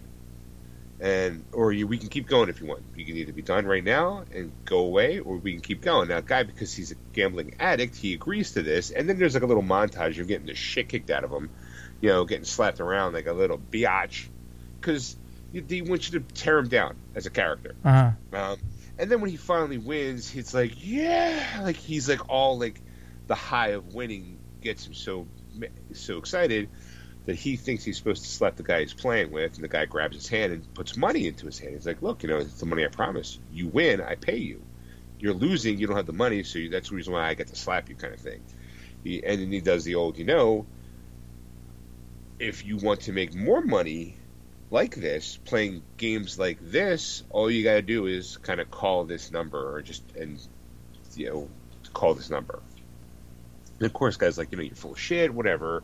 And then the guy drops his knowledge on him, like, well, I know who. All of a sudden, he's like, this is your name. This is what you do. This is the reason why you're in debt. You're a bad father. It's like, obviously, this person knows everything about him. The guy leaves, and then he decides to agree to go to call the phone number, and he's got a password. He gets knocked out, wakes up in a room of like almost like 500 people. And they're told they got like jumpsuits on with all the numbers, and it's very like underground kind of like we don't know where we're going because they're all knocked out, and they're going to play the game Red Light Green Light. You remember that game, right? You turn around, red light, and then you try to sneak up or get past to a line. Green light, and then red light. You turn around, and whoever gets caught moving gets kicked out. Right. So they're going to play this game, and doors open up, and they think they're like outside. They can see birds chirping, and there's this big doll. So you might have already seen the doll part. This animatronic thing, and she's the one who's doing the red light, green light thing. However, Ed, there's these little portholes around the area that they're playing in, and the one at the very beginning, one guy gets caught moving, and all of a sudden he kind of grunts and then falls to the ground. Another guy kind of like the next time the girl goes green light, another guy comes up to check on him, and he's shot, and he gets caught moving. He gets shot, and of course this causes a frenzy of people moving. Right. So they wipe. I mean, we're talking blood, guts, everything. Wipe out like almost half the people playing because they're all moving. And obviously at the end, our hero makes it to the end, barely, and that's kind of where the idea is that you survive these games. When you win these games, you get like a windfall of money, and those people who at the end can either split it if there is a winner. If there's not a winner, I guess there's no one gets the money, but they also have to tell you, like in the beginning when he's signing away like this, almost like a like another contract. One of the things is that we'll stop the game if the majority says so. Like you have to get everybody to agree to stop the games. No one wins any money, I don't think. But they haven't discussed that part yet. But it definitely feels like okay. Well, there's going to be a moment. It wouldn't be in the rules if there wasn't going to be an episode where people are bitching about this. Like I almost feel like episode 2, they're going to be like, oh my god, all we have to do is agree, and we all can go home now. But there's going to be some people who don't want to stop. Like they introduce an old guy who's dying of cancer, and he's there in the games. And like when he turned around, he's like shitting and grin, like walking across. He's like, "Well, fuck it, I got nothing to live for, so I'm gonna do the game." Right. Like, so I think there's going to be like arguments and things of like it's obviously it's dubbed, either dubbed in English or subtitles, but we turn the subtitles off because the subtitles don't match the dubbing. Okay. You know how they... Yeah. And I'm not saying like... I've done that and you're going, that's not even close to what they said. Right, exactly. That's a couple times you get thrown off because the person's either using a shortcut like don't, or it says will not, or there's just little discrepancies enough to make it annoying to want to read the subtitle over the audio, the English audio, because you're like, he didn't say that. We got to turn it off. But the English sync up wasn't too bad. Like how sometimes they're really really bad. Yeah. This one's not. They're pretty good. I think. I'll be honest. I think the The ADR on it now has gotten better since when we were kids, so it plays better. So I'm on episode 1. Stacy was home today, but she texted me. She's like, "Do you mind?" I was like, "Well, I kind of want to watch it with her." She's like, "Okay." Like she wasn't like curse you, because it was kind of interesting. I'm curious to see where they're going to go with it. Of course, all the people that are running the game are wearing masks, so they can't be, and then they're kind of on an island. It's very, very like, how did they get to the island? Clearly they were knocked out. Who's running it? I have a theory already that I think there's a figurehead, and a part of me is, because I'm jaded, you find out, I'm going to spoil it here. I'm going to give you my theory now, and we'll test it later on. This is my theory. Our hero, who's down and out, has got a daughter, and he's divorced, and her mother, it's a daughter, her mother and her stepdad are going to be moving to America next year, which helps push the guy into making the decision to call the phone number in the first place, because he's not going to see his daughter anymore, because if he was financially sound, there's a possibility of her being able to stay in Korea. Right. So that propels him. So during the course of the episode, there's a masked figure who's kind of a loner. He looks like the overseer for me. And there's a part of me that feels like that guy is going to be that girl's stepfather. And that the reason why he's going over to America is because he's taking this job, and he's going to bring it over to the States. This whole, we're going to kill off people, like the whole game show thing. Right. It's not really a game show. No one's really watching it but him. But I just get this feeling that there's going to be this underlining thing, like, oh, well, he's the reason why he's going to this. And I could be completely wrong. It could be just a fluff, like the MacGuffin to move our hero along. Right. But there's this part of me that makes me think that, well, it would be a neat little twist that you find out that this girl's stepfather is the guy who runs this program, and that the reason why her and their family is leaving is because he's getting paid to bring it over to the Western world, because shit, who wouldn't benefit from that besides us? I could be completely wrong. I mean, that's after one episode, and I am jaded with plot holes and plot lines, and I already want to see. I'm the kind of person who wants to would sometimes read the back of the book to find out who the murderer is and go, oh, I knew it all along.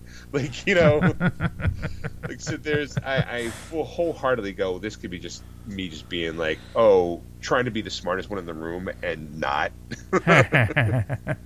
like I might not even be close. It could be just some random guy who's like, Dr. Evil, for all I know.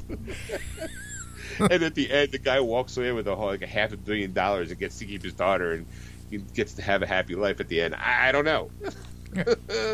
Well, I think like probably not, because usually most Asian stuff, it's very, very sad. It's always that like probably the kid's gonna end up with all the money or something like that, and he's gonna be dead. Like, I think, because it's always like there's always like the big risk and reward type of thing where like why he was doing it, the motivation why he's doing it happens, but there's always a consequence. There's not like like the hero wins and it's all good and everybody's happy. It's like there's always that moment of going, ooh, like it still rips your heart out, like watching this thing. It reminds me, because of the craziness of taking a child's game and adding so much crazy ultra violence to it, reminded me of that movie that I watched where the guy was basically playing rock, paper, scissors for his life. I remember stumbling on it through Netflix, and it was subtitled, and I watched the whole thing, and I loved it. I thought it was a really good movie, but ultimately he gets into this underground rock, paper, scissors competition, and he's using math to figure out how to survive. Mm-hmm. And I'm like, I really liked it, but seeing this show reminded me, I'm like, is that all they do? Like, is that what they do? And then, not too long ago, Stacey and I were watching a TV show, we never finished it, where these kids, there's like some mass extinction event of some sort. I don't really know, but these guys wake up, or these guys come out of a bathroom, and the whole town's empty, and they have, like, to survive these kind of, like, games, too. It seems to be this Asian culture, I think, love we're going to take a standard game and add your life to it. Because this one was like, hey, you have to escape room, but certain rooms have lasers in it. And we started watching it, but we never finished it. Just like it's all but they're all from the Asian culture side of it, and I'm like, I wonder why that is. Like, and again, it's more of like a fall down a rabbit hole. Like, why are all their pop? And because the show is like #1 on Netflix, I think. Yeah. They're like, it's crazy. I'm like, all right, well, the first episode was good. That's I'm gonna put it that way. So I'm kind of curious to see how it's gonna end up. Trying to think what else did I do this week? I've played and finished the Ratchet and Clank game on the PS5. Okay. Yeah, I was able to actually settle down and actually play video games this week. I tried playing NBA a little bit, and it's kind of, the game itself is massive, not the actual being on the court part, but right. There's like all the other versions have what's called the street, where you kind of walk around this like little neighborhood and you get to go shopping, but then most of it's like online playing. This one has like a city, and there's like little quests that you can perform to help build your rep, because believe it or not, there's a plot and a storyline in NBA, at least in the beginning. To get your My Player character adjusted to, I guess, basically playing the game or whatever. And it's like, okay, we'll go over here, because Jake from State Farm is in it. And you have one of the quests you go over and you introduce yourself, because you have a social media account where people see you're famous for doing YouTube videos and social media. And that's how people have recognized that you've got game. And you're trying to decide whether or not you want to go to college or you want to go this other path, where it's like a AAA amateur basketball league, where it'll give you help here, or you can go to college, or you can just go right to the draft. But during that time, go see Jake from State Farm, say hello. And he's like, oh, hey, what's up? Yeah, I love your shit. Here's a shirt for you, because we're a sponsor.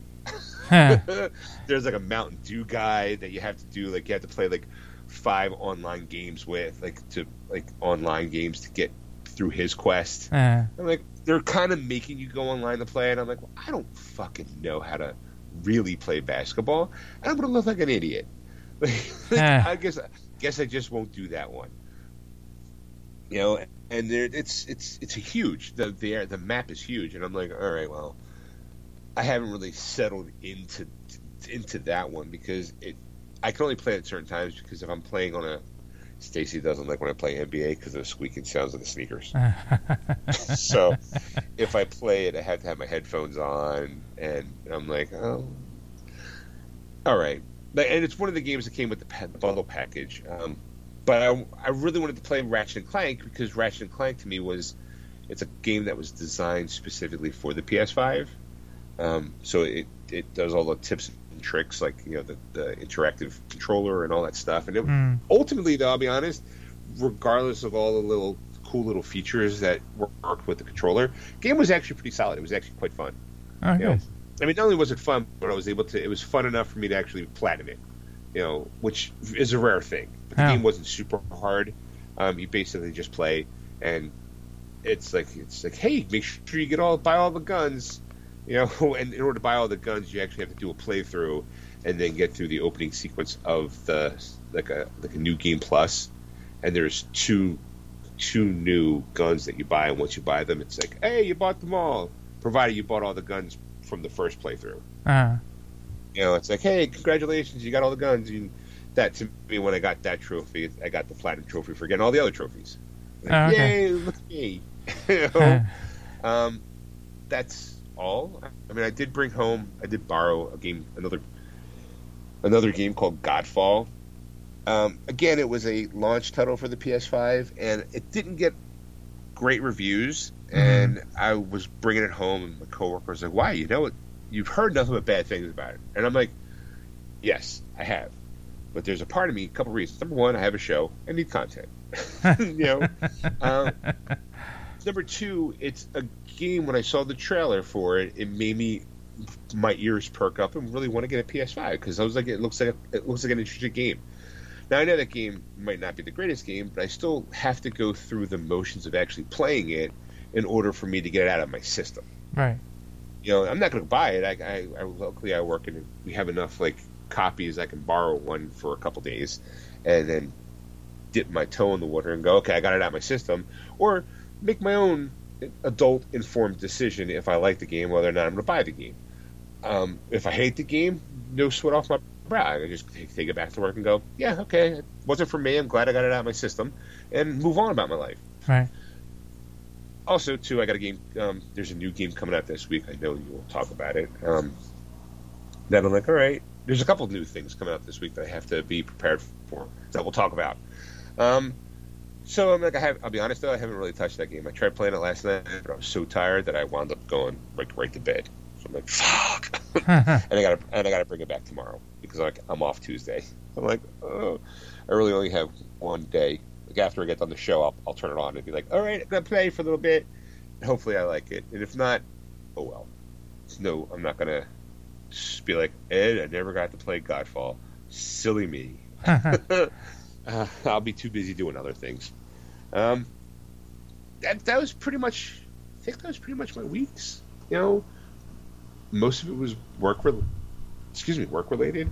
I don't think I have anything else to really bring to the party. Yeah, man, that's pretty much it. I got a question though. Have you bought anything on Vudu recently? No.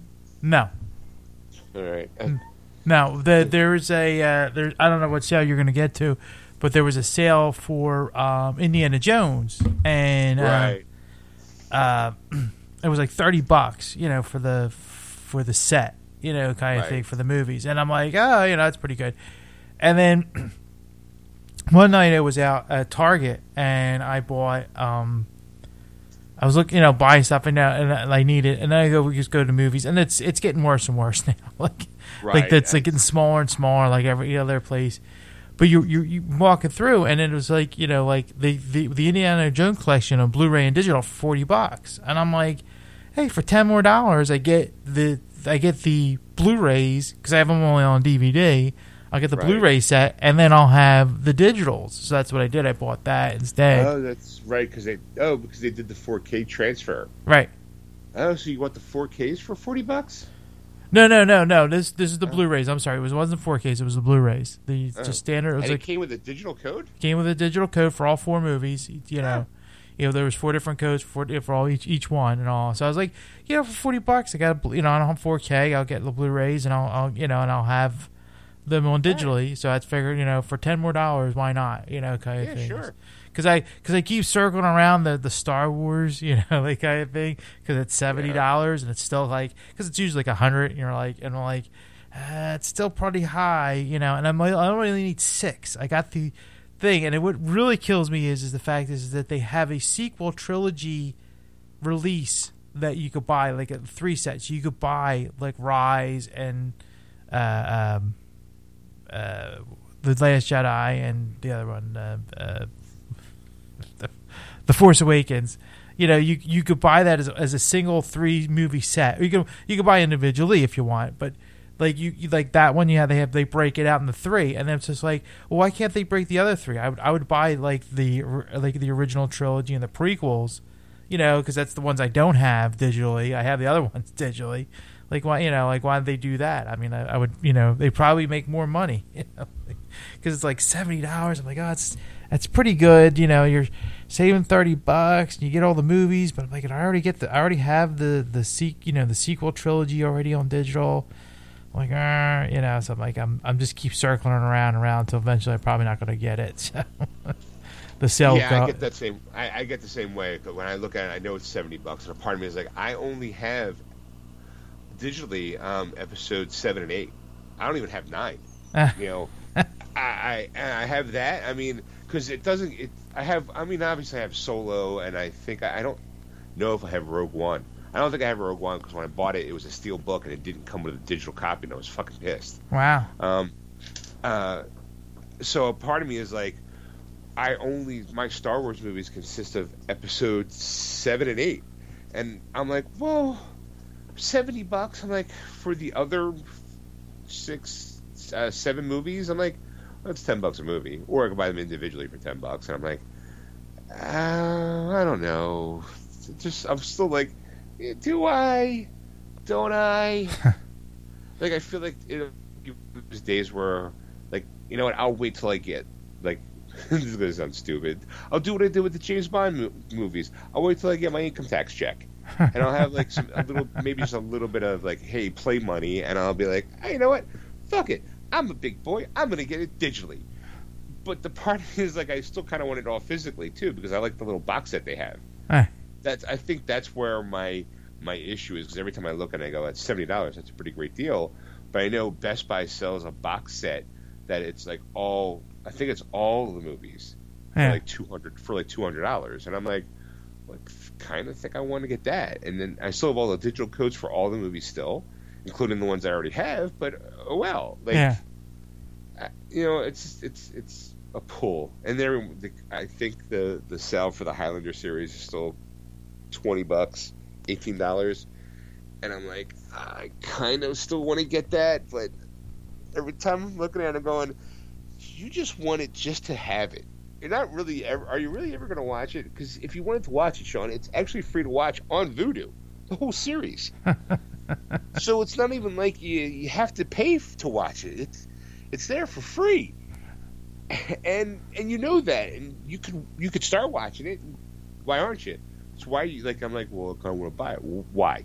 What do you? Right, Sean. Like, stop. Like, it's. I'm home. I got nothing else to do. Look at my bank account. Going, can I afford $20? I probably could. Do I want to? That's the question. Right. Yeah, because I have it saved as I have a wish list, and I'm like, it's sitting there. It's still $70.99 for the complete series, and you're going, will I really watch it? It's like, it's like, no, probably not. You know, you probably buy the box set for this. No, you can't. Because there is that part of me is like, I do have them all on DVD. I have the whole entire series on DVD. You know when I watched it? When I bought it.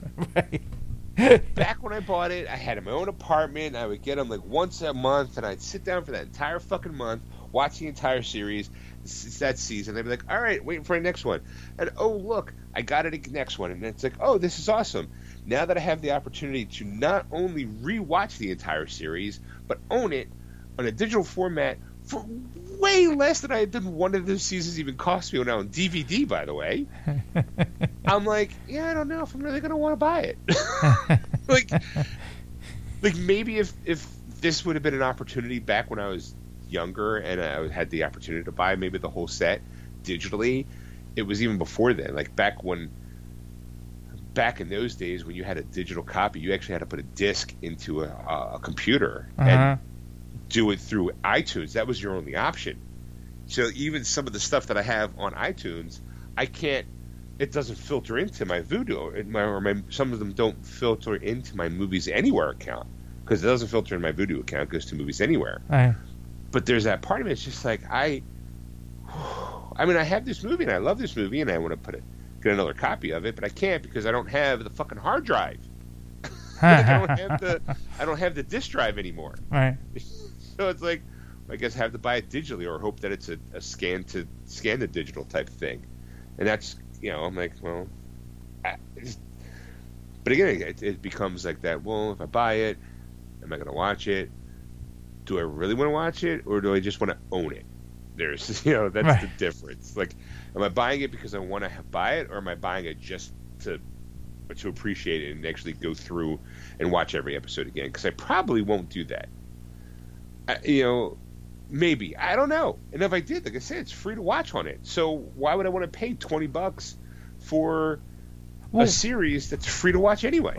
Well, that's the thing. Like, free to watch means there's commercials. So like, are you are you willing to do that? Because after a while, you go in, yeah, this is getting fucking old. Because sometimes I'm like, I'll watch a movie because I want to watch it, and I'll be like, how much does this cost? How much does this cost me digitally to buy it? Like, is it like, could I buy this cheaper than watching it for free? Right. Because you're going, what do you mean? and your price tag on your time.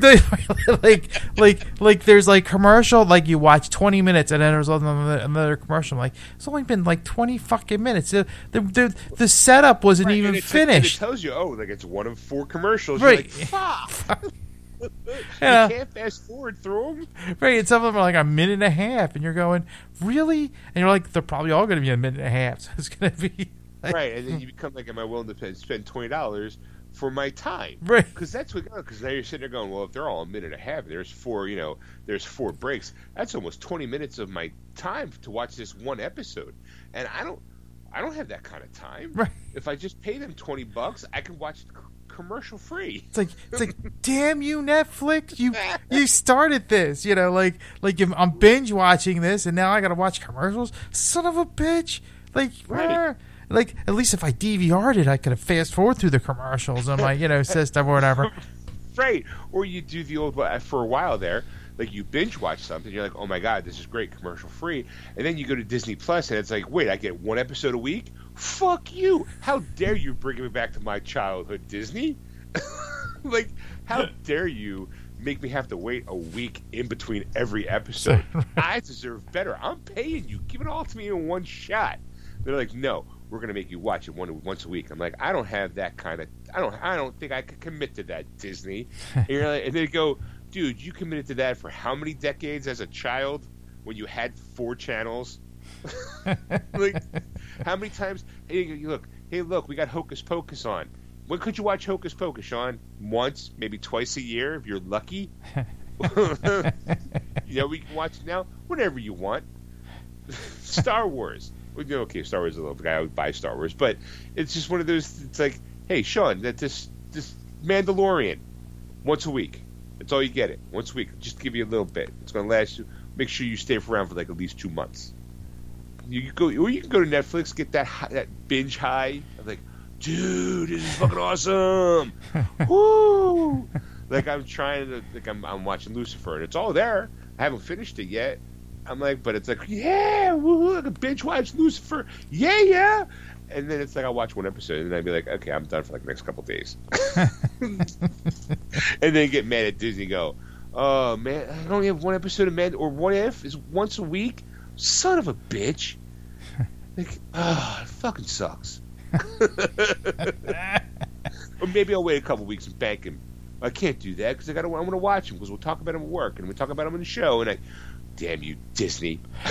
Because that's the thing. Like Sipon tells you, he's like, because like he comes over Wednesdays and he's like, did you watch it? I'm like, no, I work all day. Like, what the fuck am I going to see this, right? So he's like, you want to watch it? I'm like, yeah, we'll watch it, right? He goes, yeah, because I have to watch it today because by tomorrow, some asshole on like we got this covered or comic book news.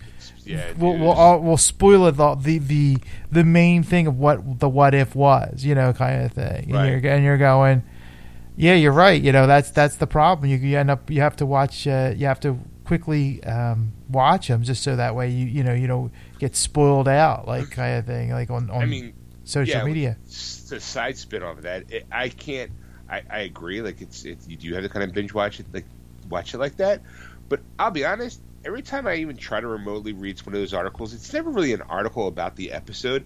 It's always about how this episode does this or how this episode retcons that. It's like, dude, I don't care about your fucking opinion. Was it a good episode or not? Right.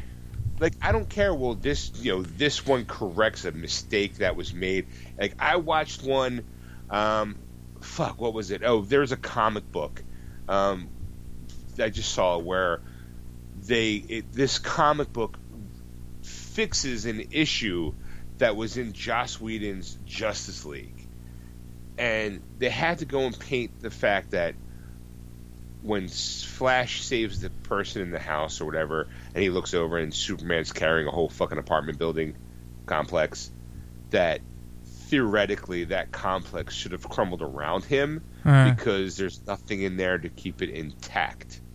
And this comic book, which has to deal with Superman's son, who is now Superman, is basically retconning that idea of, well, you need 2 people to do it, not 1.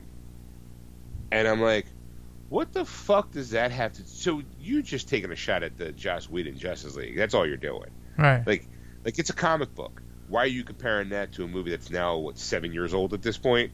Like, yeah. Go fuck yourselves, like you whiny little bitch. And that's the way I feel about like when they do their what if like critiques. It's never really been about like, oh, I thought the episode was good here. It's always about either correcting something that they think is wrong with the other MCU and going, it's all fucking different dimensions and different storylines. What you watched in the MCU, those 22 plus movies, have nothing to do with the show. Because guess what? It's happening in different dimensions, you fucker. It says so in the title. What if this happened? It's not like, hey, we're going to now do something to correct something that we saw in the past. It's not the way it fucking works, dude. Like, you got to see an episode, well, what would life have been like for Thor without Loki fucking around with this shit? You know what? He'd be a dude, bro, partying in Vegas right now. And Loki seems kind of happy too. That doesn't retcon shit in the movies. Huh. Just let it be. You don't have to do an article. Well, this shows how integral. No, it doesn't. It doesn't. You know why? Because it doesn't happen in that universe that you fucking watched. Move on. But no, you have to say something, and you have to slam something, or you try to be the smartest person in the room, and you're not. You're just not. Right. Anyway, Ed, sorry, tirade. Did you buy anything though? So no, I did not buy anything digitally on thing, because I'm trying to think like I think the last thing, because like I'm trying to think, now you're making me look. All right. The last thing I bought, obviously, to me, was actually Black Widow. That was the last thing I bought in the store. Digitally, I don't think I bought anything recently because I've been trying to behave. Is kind of what I feel like. There's been like, oh look, this is $5. Like, oh, do I want it? Do it. Like, it's not that I'm cringing on the price tag, or I'm more like, oh, it's $8. Do I want to add that to my? Do I want to add it for $8? I think it's too pricey. Like, you drop that puppy down to $5, you got yourself a deal. Shave off $3. Come on, buddy. You know you can. Because there's a list of movies. Like, now they're in the 90s for $9 movies. Right. Yeah, I got a bunch of those. I actually like went through and like wish list like the ones that I want, and they're still sitting there, and I'm like, do I really want this? And I'm like, can they do better than $9? Right, because there's that part of me going, okay, so like, yeah, you got me at $9 right now. You have my attention, but if I just wait a little longer, will you drop that down to $5? Right. Or does it go back down to the $7.99? Yeah, because some of those movies are like $8, and it's like, because there is a '90s movie. I forget which one it is. I just saw it. It was like $5, and you're like, right. But it's still $5. You're going, okay, at least it's not like overly expensive, that kind of thing, right. Because like Desperado is $8. That's a '90s movie that I think was in the list. They right.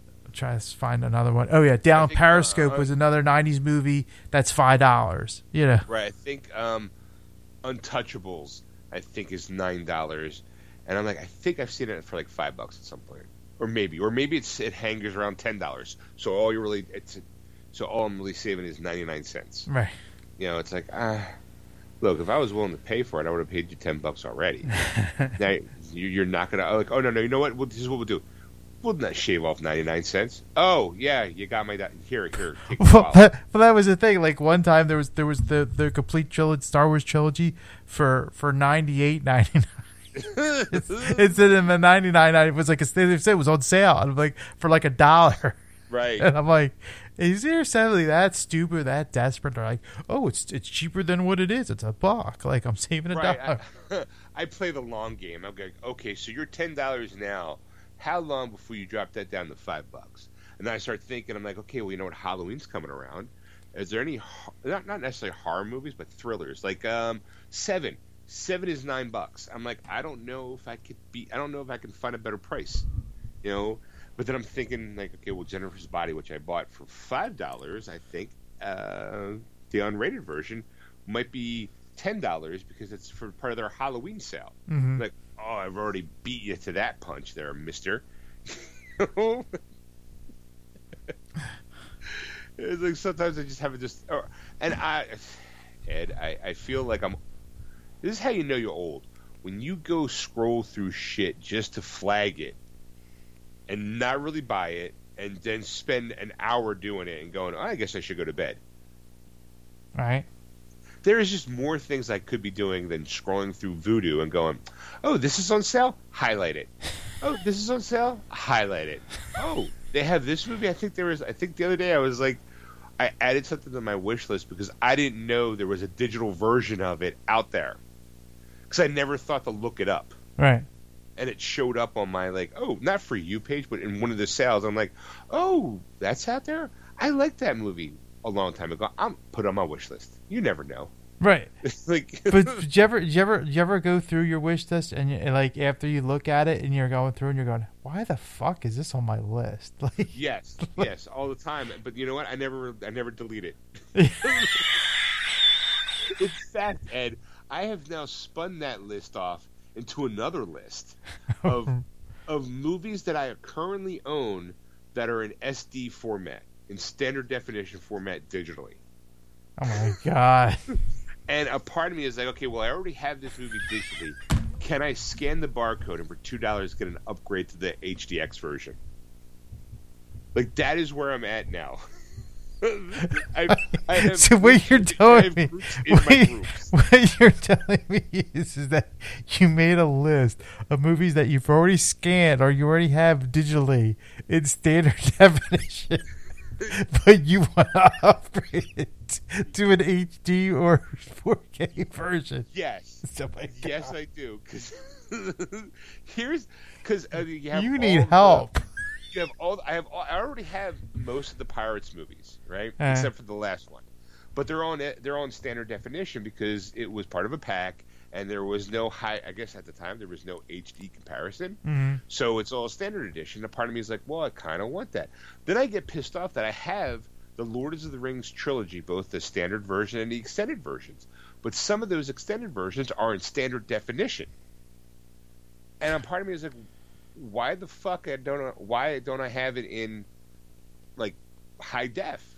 Or I don't necessarily need the 4K version. But I definitely were wondering why I don't have it in high def. But the problem is I have them as box sets, so it's not like I can scan a barcode on it. Mm-hmm. You know, so I'm like I'm either forced to either buy it at full price or find another way. Like, and a part of me is just like. But yes, Ed, I have a second list of not a second list. I have a bunch of lists, but I have a list of movies that I currently own digitally in standard definition that I'm every once in a while I'll go through them and be like, okay, let's see, is it this to digital now? So I'm buying my shit twice. Jesus Christ. To have it digitally in a better resolution than I currently have now. I did it with fucking Scott Pilgrim versus the World. I had a standard edition version of the movie, and then they have a 4K version, and I was like, I don't really want the 4K version. I do want the 4K version, but do I really need the 4K version? You know what? I wonder if I could scan it and pay the $2 to have the high def version. Sure as shit, went downstairs, scanned it, $2, paid my $2, came back upstairs, looked at my account, and was like, yeah, I still got the movie, but now it's the HDX. I'm like, awesome. And then moved on about my day. Didn't even bother watching it because I just watched it like a month ago in the standard definition because I was curious. I'm like, well, how? Like, I got a 4K TV. How bad is it going to look? I'm like, it didn't look bad at all. It looked passable. You know. In fact, like I'm watching the Bond movies and I'm on Die Another Day. But through most of the Bond movies, I've actually taken it from the 4K version down to the HDX version because I think the picture looks a little clearer.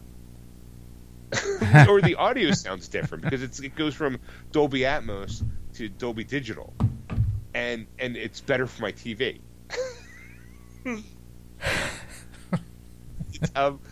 So I'm just stupid. just idiot. I'm sorry. There's no other way to put it. It's just dumb. I am willing to look myself dead in the face in a mirror and going, "You're an idiot. You are an idiot. It's an issue. It's a problem." You know? but you know what though? The thing is like how many times you've bought a movie like over and over again. Like after a while, you're like, oh, it's a special edition. Like I'm gonna buy it. You know, like you bought all those Marvel movies again because of the case. Right. Well, you know, and that's another problem I have too. Like my Marvel movie collection is kind of sort of complete, but it's spread out through two different medias. Like Doctor Strange. I have Doctor Strange on my iTunes account, but it doesn't filter into my Movies Anywhere or my Vudu account. So I'm constantly I have yet another list, Ed, of Marvel movies that I would like to have as a Vudu on my Vudu and not in my... Fuck you, I'm not opening up a completely different app. Like if I want to watch Doctor Strange, you win as the most laziest one on the show. I'm willing to go to my Apple TV app to watch movies that I can't get because a couple of times I do. There's a couple of movies that I'm like, you know, like fuck you, like I want it in my Vudu account, not my Apple TV, but I have it on Apple, and I'm like, you know what, I really don't want to pay that money for something I already have digitally. I'm sitting there just going, I don't want to open up the Apple app. I just don't. But I really do want to watch. I mean, at this point now, I can just go to Disney Plus. Right, I say like Pirates are on Disney Plus. It's not. Right, it's not like the fact so I don't need to upgrade them because they're there. But there's just something in there's this switch in my head of these buttons that go, yeah, you know, you can watch it on Disney Plus, but you know what, Sean, you don't own it. And you're like, but I do own them. I have the DVDs downstairs. Yeah, showing the DVDs. We're not talking Blu-rays. Highest audio, highest video. Come on, dude. Well, yeah, but I mean, I don't really. I mean, do I really need a 4K version of Demolition Man? Like, first of all, why did they do it for Demolition Man out of all the movies? Like, I don't understand why. I don't know if it's a 4K version of Demolition Man, but there's some movies out there that are 4K, and I'm like, how does that get the transfer and not a different movie? Like, right. Who makes that list? Who decides to do this? You know, like I'm annoyed that I have Inception as a standard, an SD version digitally, and I'm like, why do I have that? I know I have it, but because it came on a CD. And I had to put that CD in, and that's how it transferred. But a part of me is like, why don't I have the? How come Vudu isn't just automatically updating some of the stuff? Like there are sometimes they do that. I think it depends on the company. Like Knives Out, when I bought it, it was standard Blu-ray, but when I put the digital code in, it gave me the 4K version. I'm like, oh well, thank you, whoever you are. I didn't think I needed it. Or like Ready Player One. Ready Player One's a 4K version, but I know I didn't buy a 4K version. It's a standard version of the movie. Mm-hmm. But it upgraded for free. And I'm like, okay, why can't you do that all the time? Like, why not just give me the best copy? I deserve it. I deserve it. I do. I'm special.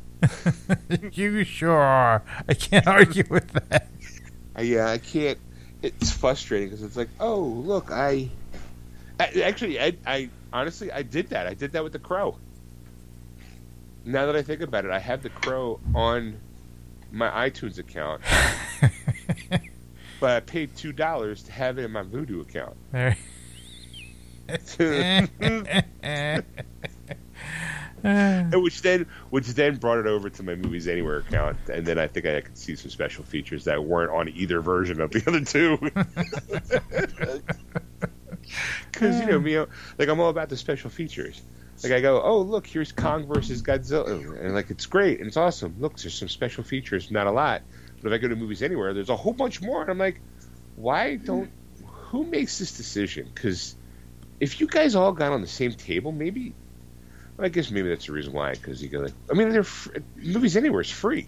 Mm-hmm. It's not even like someone's making money off of that. I don't know how they make their money. I don't know, but I'm just like, why can't you guys just all come together and be like, okay, we're just gonna movies anywhere we're supposed to bring the world together, and it doesn't.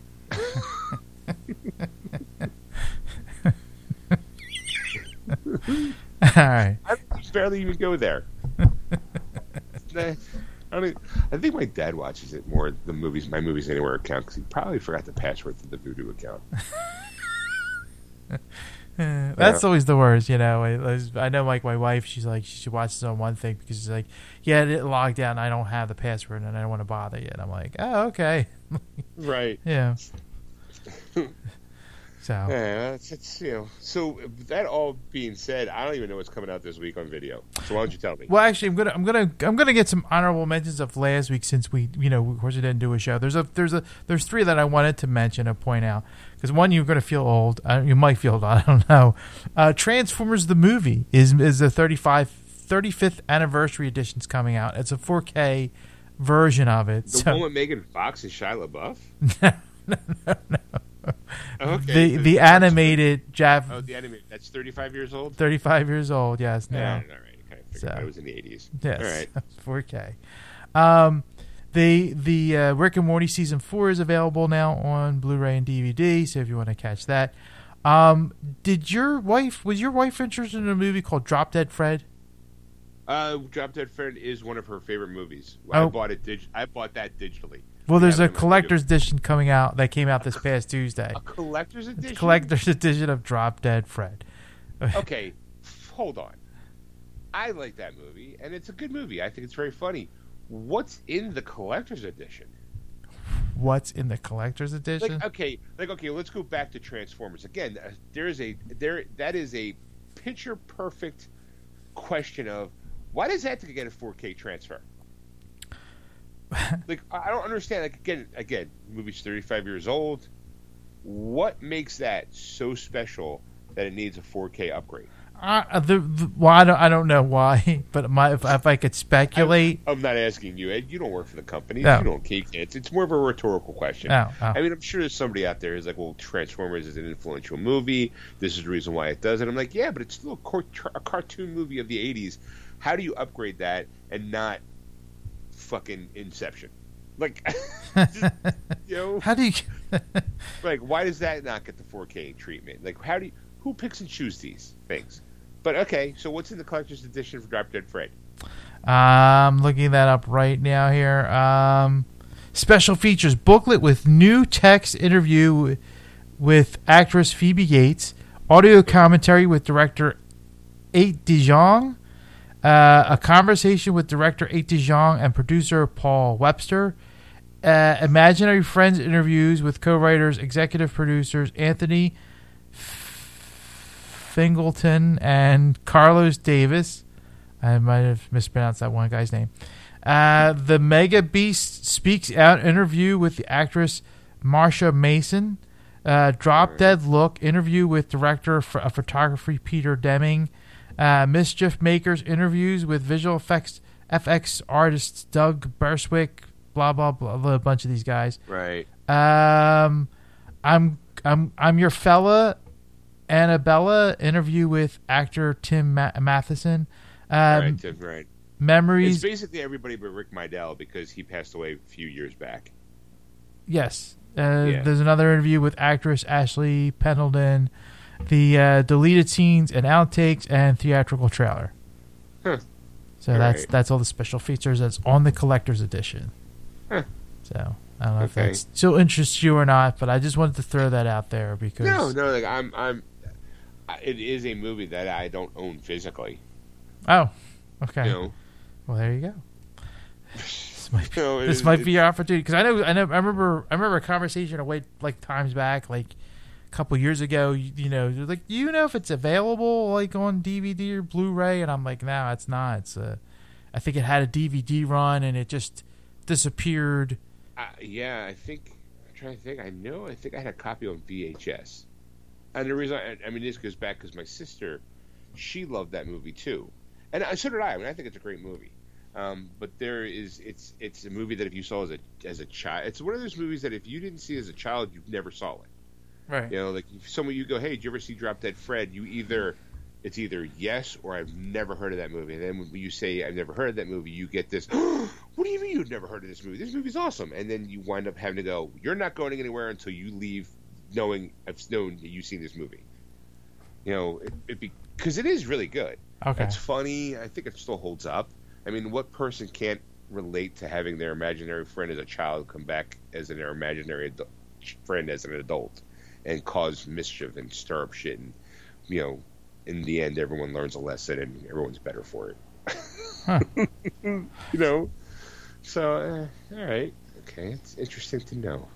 All right. All right, let's move on to this week. Okay, what's coming out this week? Space Jam: A New Legacy is coming out in 4K, Blu-ray, DVD, and such. All right. So I know everybody's looking for that. This is a Blu-ray version, not DVD. This is a Blu-ray and digital version of both the Space Jam New Legacy and the original Space Jam. So if you don't have the original and you're like, hey, you know, I'm going to be kind of lost if I don't have that one, now you can buy them both and then get the digital copies for it. So there you go. Of course, this is Halloween season. Yes, so we're going to have it's spooky season. That's right. We got the Universal Classic Monsters Icons and Horror Collection is coming out. And just looking at that real quick just to see here. Because there was a bunch of... I think it's on 4K, but I just want to double check that real quick. Sorry. Again, do I really need the 1932 version of Dracula in 4K? Right, it's Dracula, Frankenstein, It's the Invisible Man, and the original the four. Yes, it's 4K. I could tell you what it's going to be: Dracula, Frankenstein, Wolfman, Creature from the Black Lagoon, Mummy, and maybe Phantom of the Opera. And then you might even have Bride of Frankenstein because that was a popular one too. Of course, it's being slow now, so right. But yeah, definitely. I know I could see on the cover of it had Frankenstein and Dracula and Wolfman. You gotta have it's the three big ones at least. You have to have at least them. The Wolfman, and then like every once in a while, depending on the set, you might get Phantom of the Opera. You might get Creature of the Black Lagoon. It's the Invisible Man and the Wolfman besides Dracula and Frankenstein. Okay. It just looks like it's just the four of them in the list this time around. So it's not that many. Pits. There's better box sets out there from one Blu-ray, you know, that has like, oh, here's the 1932 version of Dracula, also the Spanish version of the movie because for whatever reason that's supposed to be a masterpiece as well. But then here's all the Frankenstein movies and here's all the Wolfman movies. You could pass on that one, folks. There's better collections out there if you're an old horror movie Universal Studios monster type fan. And what else is coming out? Move along, Ed. Okay. Halloween Eats. These are all individually collector's editions kind of going on. Halloween 2, Halloween 3, 4, and 5. You know, all individually, right. All UK 4K. Sorry. So you can enjoy those in 4K if you want the original Halloween movies. Right. Until next year when they put them all together for the new Halloween batch. The Hunt for Red October is also getting a 4K transfer this week coming up, so you can enjoy that in 4K. Dune, a Steelbook version, is coming out in 4K. Ooh. So the original Dune. So if you makes sense because the remake or the reboot, or I guess the one on HBO Max is coming out soon. I think it comes out this week. Next week. Yeah, Friday will be this. Yeah, it'll be Friday. Right. I think it's coming out the 8th. Oh wait, no, 8th. I'm very interested in seeing that one. Yeah, me too. But I also own the 1980s version too. Yes. All right. I'm hoping it's a step up. I believe so. Yeah. Special effects, I'm sure it's going to be way better. Right, and it's going to be, I believe it's a little more faithful to the book. Right. Villeneuve, the guy who's the director, he's also directed a bunch of other really good movies.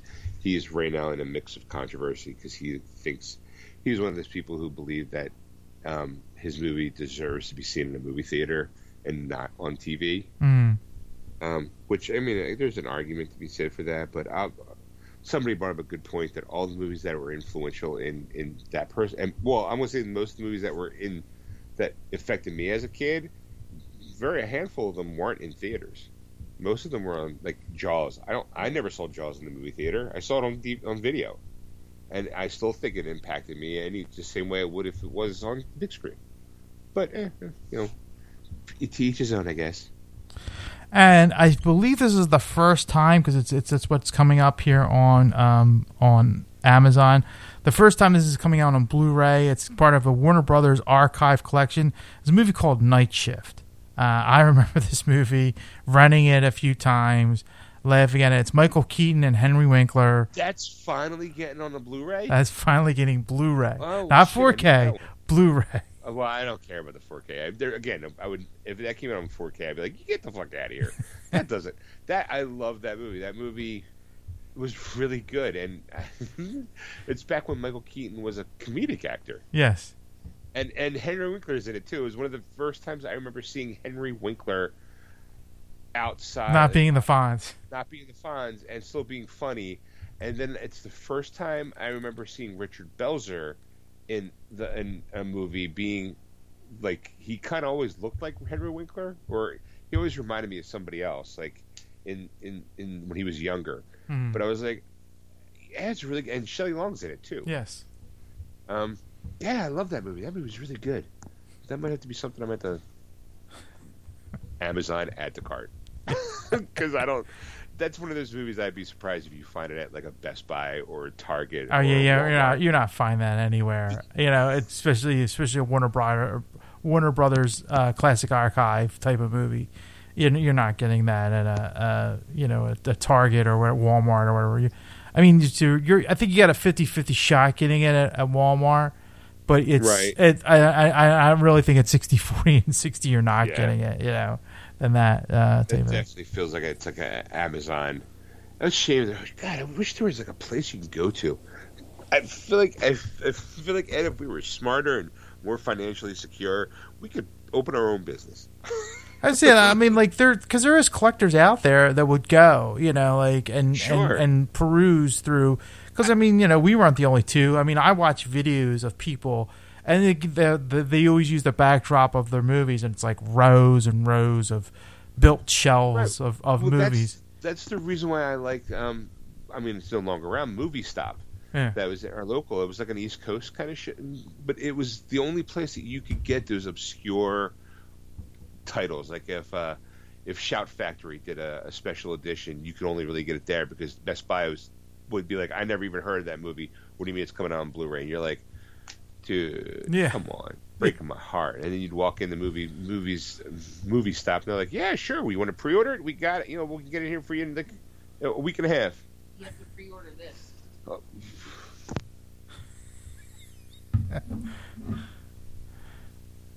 You there?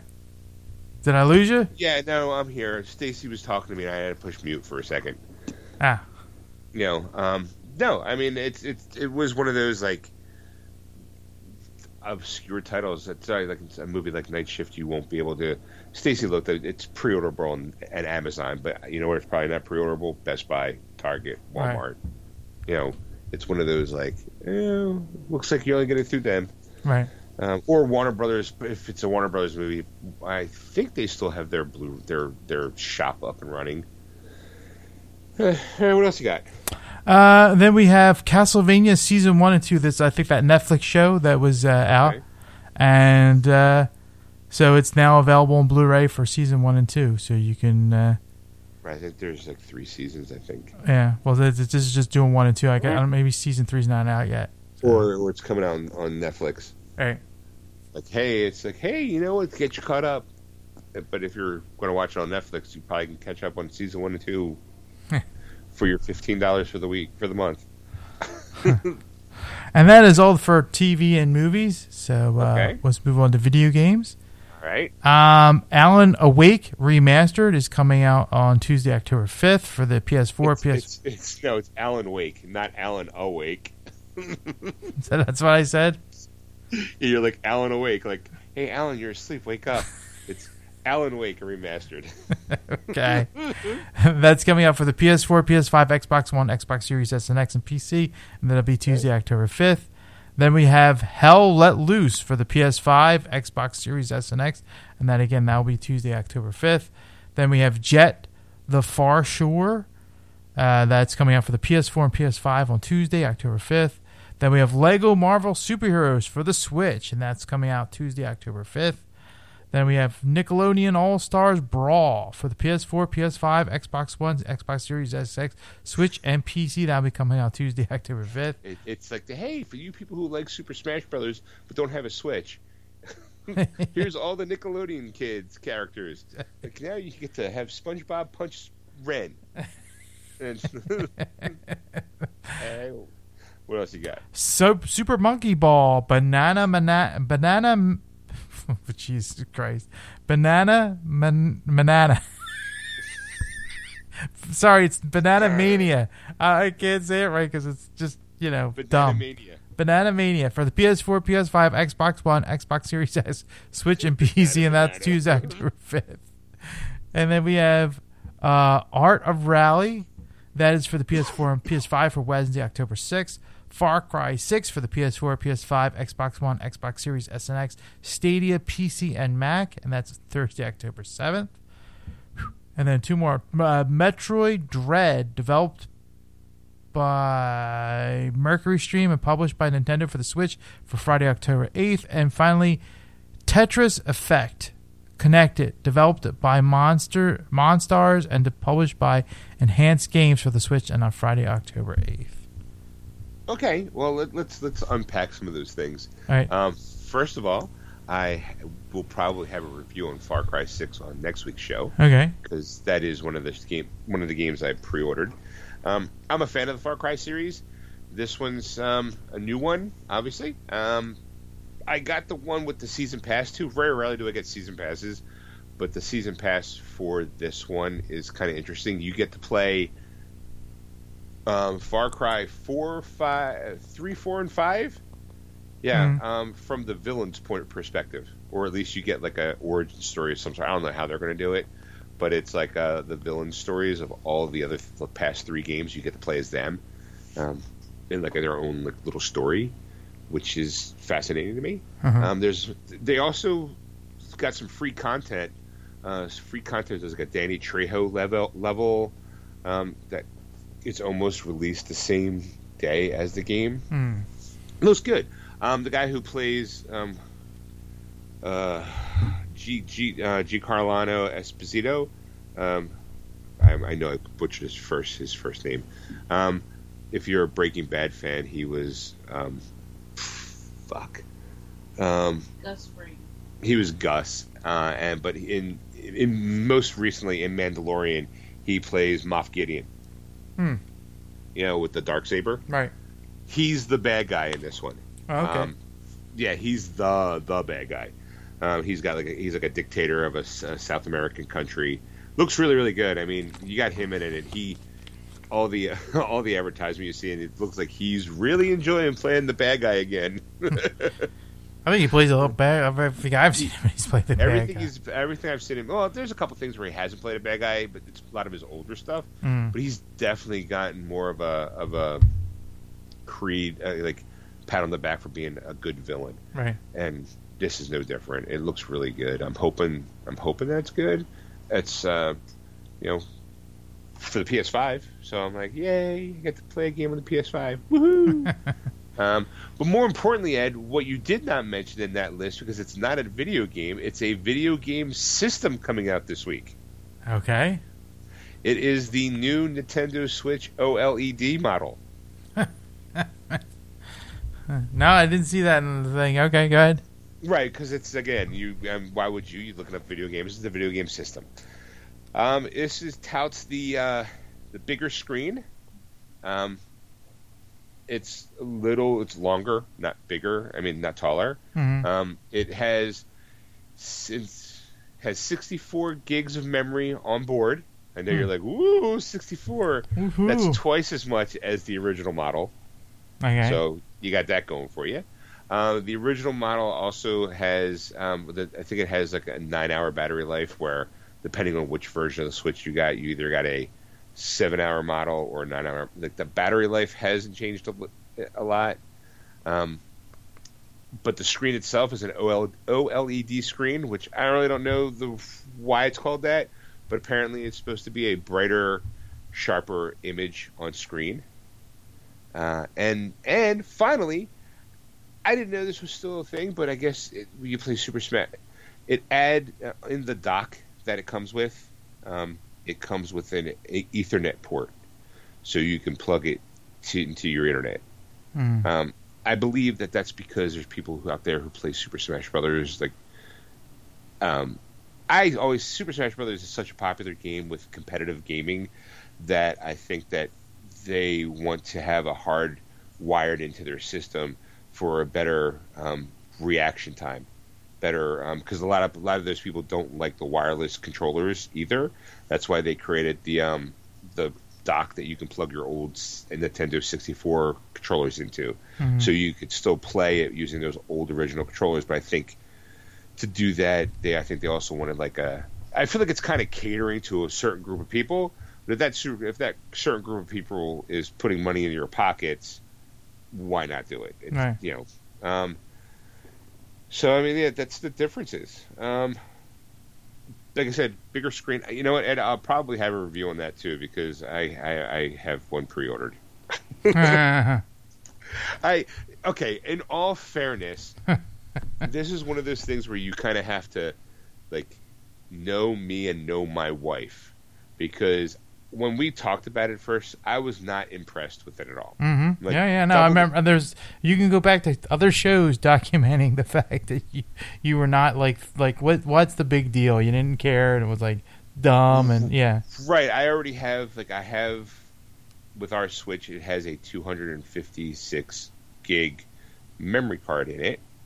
So that extra 64 gig, that extra 32 gigs isn't going to be really anything for me. Mm-hmm. For me, again, we're going to look at it from my perspective as a person who's a gamer. The screen itself, while it's bigger, I don't say that it's really. If you look at the Switch, there's this big black border around on the screen. I think that they just found a way to get rid of that border and to brighten the screen up. I mean, new technology, new screen, I get it. Ultimately, I ultimately didn't think it was going to be worth the upgrade. But Stacy, on the other hand, who realistically she plays that thing way more than I do. Mm. It's her baby. It's her it's her go-to thing. So her argument for getting the new one, besides being a new thing, because you know me, I'm tech spoiled. So it's something new and shiny. Why don't I want it? This one just didn't seem really I'm well, it is what it is. We're not going to use the Ethernet port. We're going to still hook it up wirelessly. In fact, that reminds me, I need to find out a way to get my save games up on the cloud because, I'm going to have to transfer it later on. But she was like, now keep this in mind, Ed. When her and I had this conversation, I did not have a PlayStation 5. Her argument, and it was a strong argument too, and it wasn't even when I give you come on. She was because there's two models. There is the all white model, which the Joy-Cons are white, the dock is white. They've never done this before. And then there's the model that looks like the Switch now, red and blue Joy-Cons, black dock, and all that stuff. Her argument is look, if we get the all white one, how nice do you think it will look good on our countertop next to the all white PlayStation 5? Jeez. And I would say that is probably what kind of pushed me all right, we'll get it. I'm not gonna. Man. It's, and also too, like I said, she plays it way more than I do, and it's more for I have the original model, so I'm gonna I'll get the longer battery life, which I don't have. I mean, the double in memory, it is what it is. The bigger the screen is what it is. It's mostly, I don't really take it out in the dock anymore. She does. She takes it to work. Mm-hmm. So it has more of a appeal to her than to me. So I was all right, well, I guess if the opportunity came up when it got pre-ordered, we were able to pre-order it. So I was yay. And then because I got the PS5, I traded in my old PS4, so I was able to kind of pay the majority off of it now. So now I only owe maybe $30 left, but I wanted to wait to pay that off because I wanted to use the Switch to finish paying it off, the old one, because you get a trade bump Like, yay! Yeah. So then I can use to get the trade bump and then pay off some future games because there's a Guardians of the Galaxy game that comes out later this month. There's I didn't pre-order the Pokemon game. I guess I should do that. Ask her which Pokemon game she wants, Diamond or Pearl. Diamond? She's already said Diamond, so I guess I'll have to pre-order Diamond. And then there's the Arceus one that comes out in January. But I was like, all right. So yeah, new system. Meet the new system, same as the old system, a little bit. But I'll have a review on that because I'm going to set it up, look at it, play with it, see if there's like. Of course, I'll be like, I'm going to look at the screen now before I go trade it all in. Yeah, all right. So, is that it? That is it, yes. All right. So, Ed, there's some news afoot. Okay. First of all, I don't know if we talked about it. Did we talk about the Mario movie being casted? Yes, I think so. Okay. I know that it came. I was like looking at like when the article I had. I'm like, was that or was that not the same? Like right before we took a break. See, I have to look it up now because I don't remember. There's some things you bring up and I'm like, wait, we talked about this, and I'll go and then I start going, did we talk about this live on air? Or did we have a conversation? Now we haven't really been conversating too much because I don't see you as much because of the pandemic. Right. So I'm like quick looking to see if it's. Well, okay. Look, I could go real briefly. There's a new Mario animated movie coming out. And they've cast pretty much all the major voices. We'll start with Bowser is being played by Jack Black. You have Donkey Kong being played by Seth Rogen. Okay. You have Luigi being played by Charlie Day. Charlie Day is Charlie from It's Always Sunny in Philadelphia, which makes me laugh because I can hear his voice already. And playing in the title role of Mario, Chris Pratt. I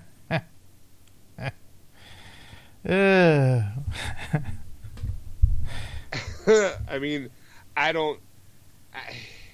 now he did have like a big, like little speech that of course he played it as a kid. And he's very honored to be that, and they're going to work on the voice because I don't think Chris Pratt is going to be able to do the "Oh, it's me, a Mario."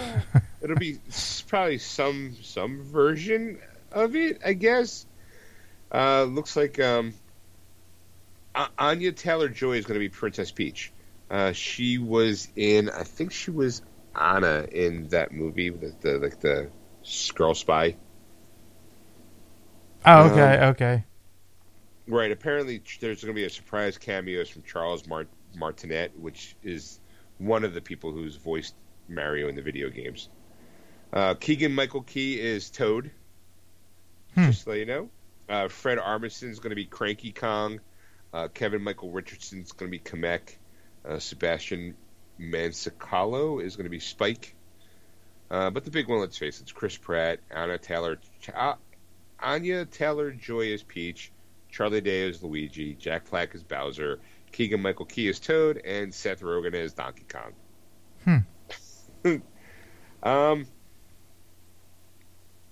Yeah, I really got nothing really more to say to that. It's like, all right, well, good luck.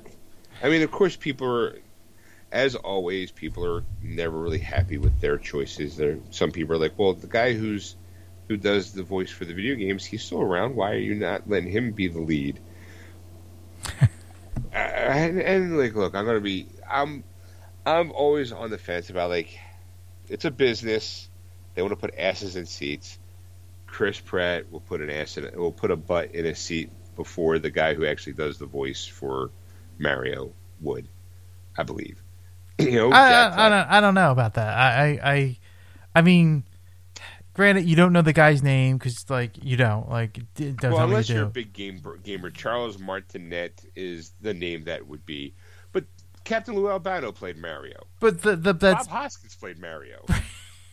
But that's to say, like there's you're not gonna know, like an average person's not gonna know the name of the guy who voiced Mario in the games. You're not. You enjoy him. You know who he is. You like, whatever, and you kind of expect that voice, kind of thing. So you're gonna go with Chris Pratt, like the guy who did the Jurassic movies, the from Parks and Rec, Star-Lord, Parks and Recreation guy. You're going. I don't see the fit. Like it just doesn't. That's why people like up in arms about this. It's because of that. So you go, and I'm saying, like, isn't the guy who did the video games, isn't he around? Couldn't he do it? And you're going, well, yeah, but again, like, you're right, like that he doesn't get asses in seats. This other guy as well. But as soon as you heard his voice, I think though the video game guy, if you heard the voice in the movie, in a trailer, you'd be like, dude, I'm gonna see that. Like, I don't know who this guy is, but like that might put his name on the map for everybody else that like played Mario but doesn't know that guy's name, but they'll know it. Like after they saw that movie, like what I'm saying, like that would have made it huge, kind of thing. And like you're saying, it's a good strong talent cast of comedic actors, most of them. So you're going, okay, like I guess there's going to be some kind of a comedy to this thing. I guess I'm assuming. Yeah, I would assume so. Like I mean, it's not gonna be a serious. They've already tried the live action serious version of Super Mario Brothers, and look how that turned out. That was serious. I mean, to them it was probably had to have been. I mean, there was not a lot of yucks in that, especially when you have Dennis Hopper as Bowser. But the idea though is like of like somebody like Chris Pratt playing Mario is kind of insulting, like to the general public, I should say. Right. I mean, let's face it. We live in this culture now where it's like, okay, if Mario is Italian, why do you not have an Italian actor playing Mario? Right.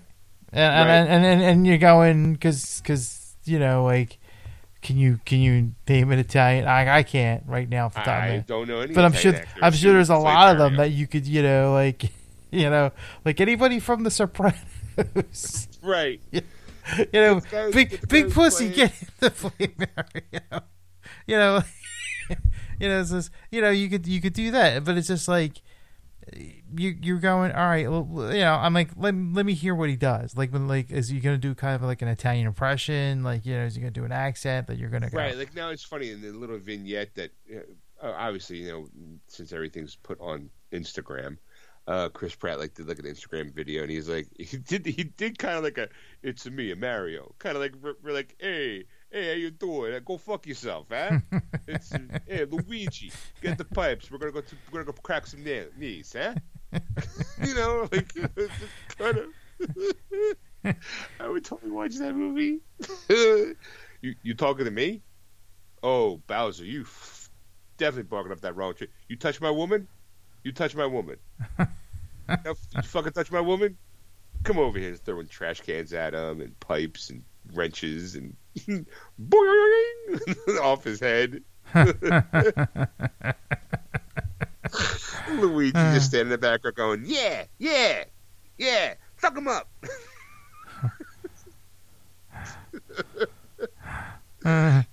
Sorry, now in my head I just have a whole completely different movie now. Mario Brothers via the Goodfellas. Am I clown to you? Luigi. Is you got Joe Pesci? It'd be Luigi. Do I know you? Am I clown to you? Am I funny? Funny how? No, Luigi. You make me laugh. Hey, how do I make you laugh? Huh? How do I make? Tell me how. Am I funny how? Am I clown to you? No, you are to the rest of the video game world, apparently.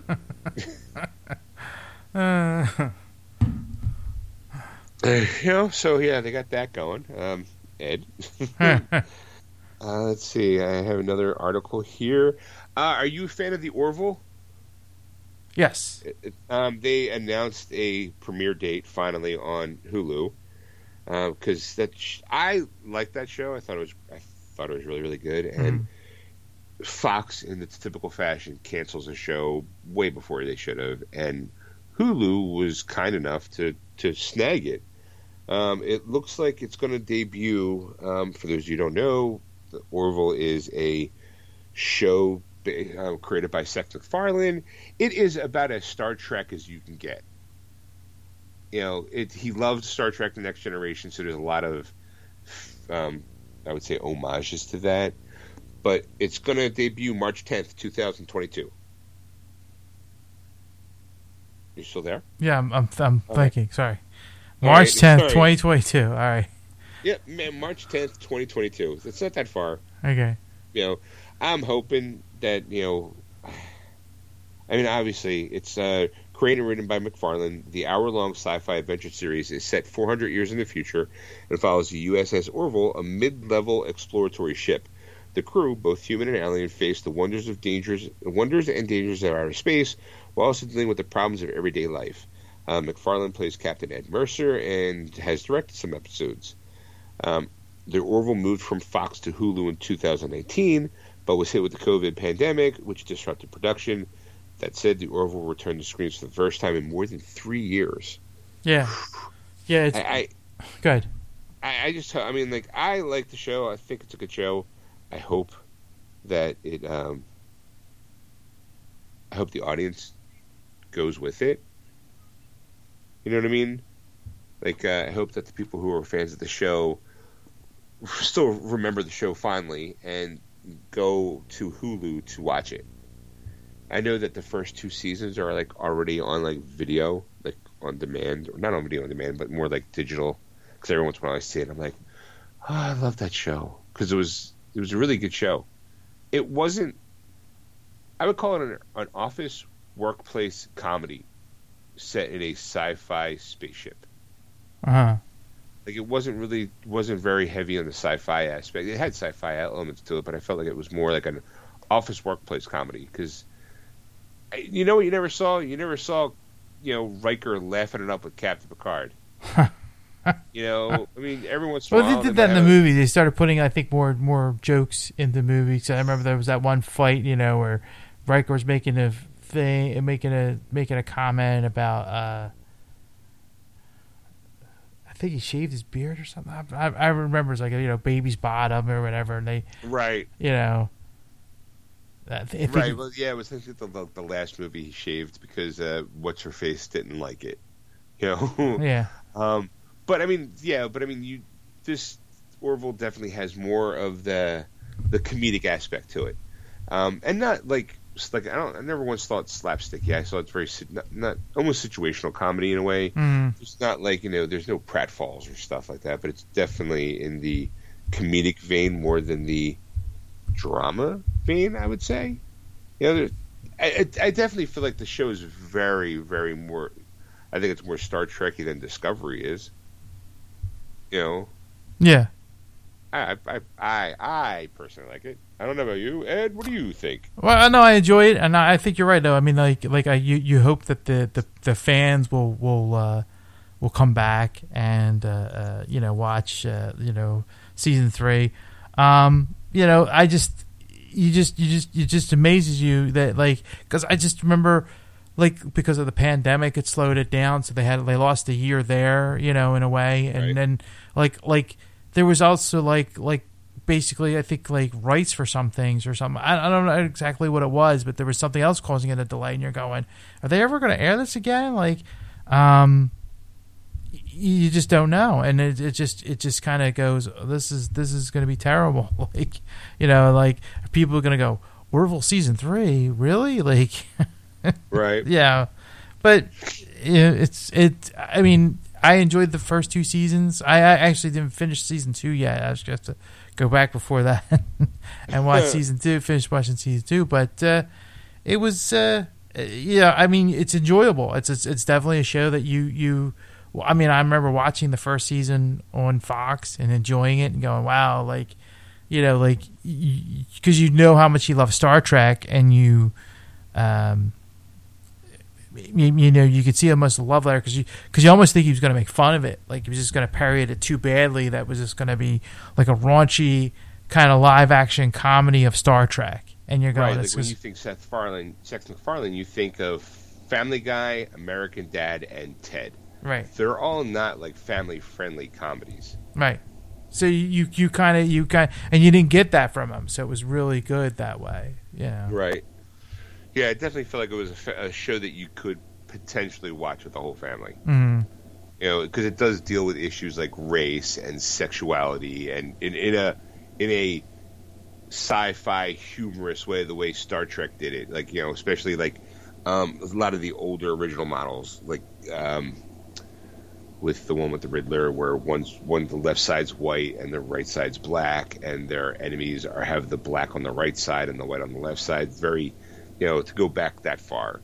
Yeah, it seems to want to tackle social issues without having to blatantly rub it in your face. If you're smart, you see it. If you're dumb, you go, "Oh my god, it was a great episode. I love it." And you go, "You know what that episode really was about?" And they go, "No, I don't like it."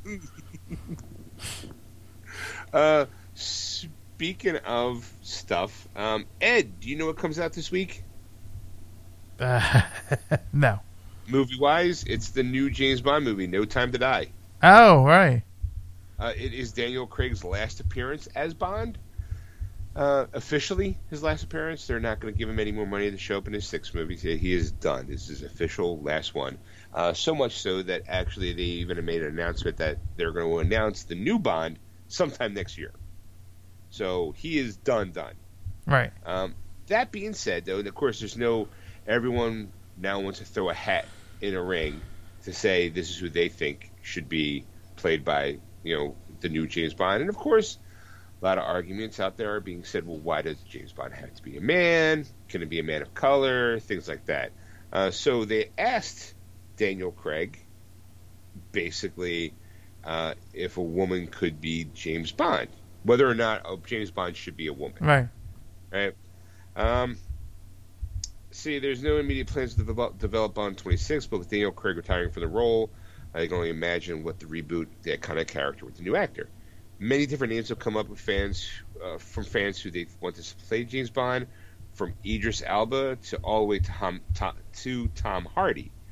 The idea of gender swapping Bond has also been floated, and in a recent interview with Radio Times, Craig gave his opinion on going this route. And it is, and I quote, "The answer to that is very simple. There should simply be better parts for women and actors of color. Why should a woman play James Bond when there should be a part just as good as James Bond, but for a woman?" Very political. Very, very political answer. Well, it's not really political, because some people would be like, well, why can't it be? And he's like, but basically, because James Bond's always been a man. Why? Just write a better part. And I'm going to say, let's see, there is credit, let's see, No Time to Die, in which, let's see, Daniel Craig appears to be saying that he'd rather see women play original characters just as skilled as James Bond, as opposed to simply rehashing the super spy as James Bond. This could even relate to No Time to Die, in which Lashana Lynch is rumored to take on the 007 code name following Bond's retirement.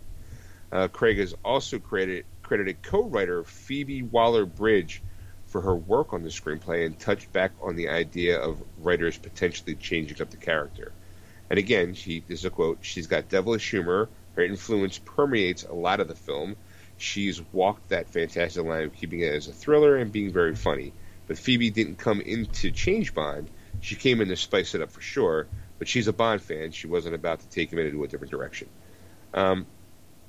So I kind of understand what he's saying in a way. Like, we've talked about this in the past of like, well, the best person for the job. Do you have to gender bend as a guy like that? Like okay, a good argument if you said you have the John Wick movies, and then when you watch American Atomic Blonde, it feels like a John Wick movie with a strong female lead. Mm-hmm. A good movie, strong female lead, good action, and it's an all-around good movie. A popcorn film. Why not have at this point, we live in a world of spin-offs.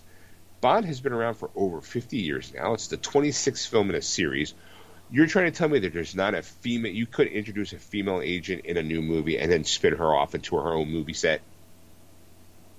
Like, why not? Right. You know, yeah, I mean, you mean 008 or 009. Right. You could have like 007 has a great ring, but what if 006 is the female spy, or 009? You don't even know. I don't know how many 00s are on. She could be 0017 for all we know, right? Or she should be 017 or something. Who knows? So I kind of see what he says. Like, of course, there are people out there that Bond should be male because he's traditionally a male character.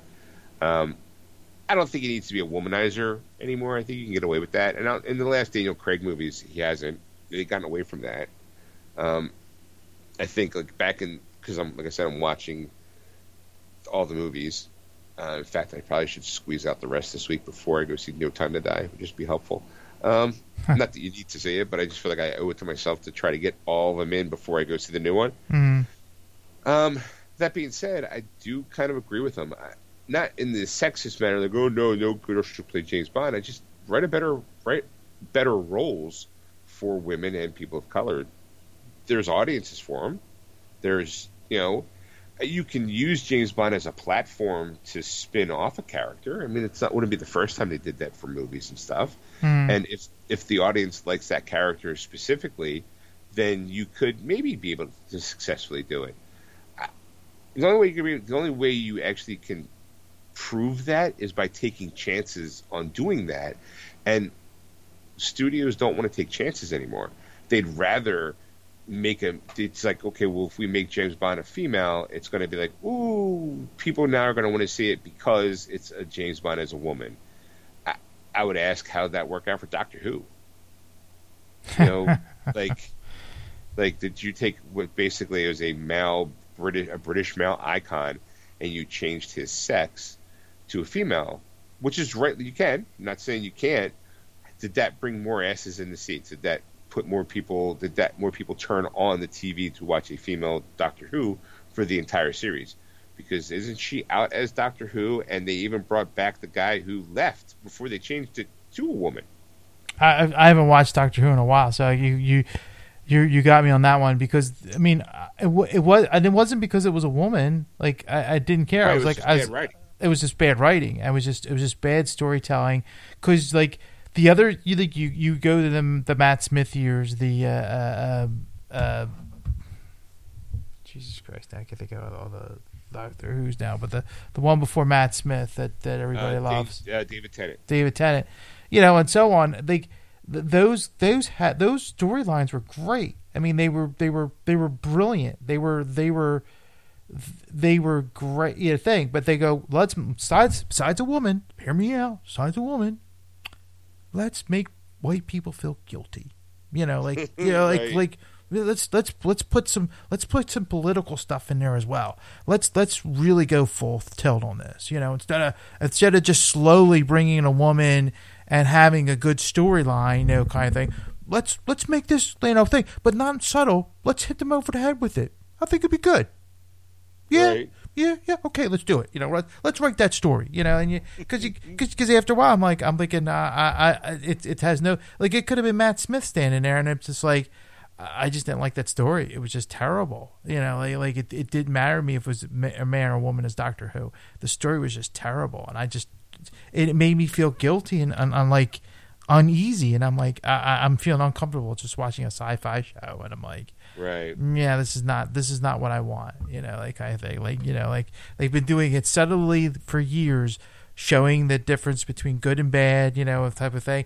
But it wasn't like, like let's talk about Rosa Parks, like that moment, and it's just like, right. Yeah, you're going, and let's make it uncomfortable for everybody, and for mostly, and it's like, well, you people should talk about this stuff. And I'm like, I'm not saying that. I just don't think Doctor Who's the platform to do it in. Right. You don't want your political stuff in a sci-fi show that you're watching for entertainment purposes, not for, There's better ways of doing it. Like, for example, we just talked about it in Star Trek. There were some times where they subtly put in, hey, look, this is bad, and you need to actually kind of read between the lines in order to see that. Mm. You don't have to. Smart people get it, and I think shows like, I do believe that Star Trek Doctor Who, mostly Doctor Who, feels like it caters to a better class of person. Like I'm going to say smart people. Yeah. It always felt like people who are Doctor Who fans, like legitimately like Whovians, always seem to be relatively smart. And I'm a casual fan. I wouldn't even say that I'm smart. I'm a casual fan, and I enjoyed my time with Doctor Who, but I wouldn't say I'm a Whovian by any stretch of the word. I couldn't tell you any lore. I could only tell you what I remember from seeing it on TV once. So, but I feel like people who talk about Doctor Who seem to just be a little. Maybe it's just they're just better at their fandom than us Star Wars people, because we're nasty. Yeah. You know, so I guess you don't need to have that blatant in your face like monologues or notes, because I feel like you're the people who watch it have either already lived that lifestyle or are smart enough to already know those, like, to go, oh, I don't need to get banged over the head with that. I know that this is bad. Thanks for telling me, but you could have done it in a more creative way. And, instead of just looking in the camera and going, you were wrong. You're bad. Bad. Right. Right. It was just too blatant, and you're going, I'm like, because even my wife and I were just sitting there going, like either one of us are just not enjoying this to the point where, you could, it was enjoyable. So we actually stopped watching because she dragged me into watching Doctor Who again, and it was just like, because I was like, I'm not watching. I refuse to watch this. Right. And then she started watching it, and I'm like, crap. Now I'm like, there's like a TikTok video of like, the husband bitching about a TV show that his wife's making him watch. It's like one episode in, and then like 3 episodes in, he's like, so why is this person doing this? Like, you see him getting into it, and like by the next week after that, he's all like sipping wine and being like, can you believe they did that?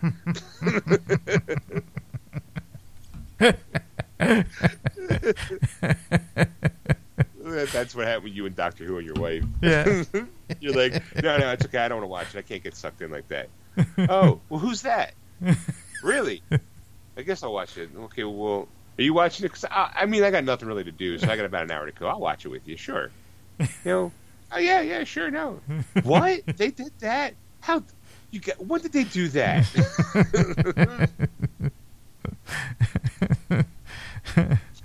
Next thing you know, you're sitting there with your Tom Baker scarf, in your Doctor Who robe, eating your jelly babies, right?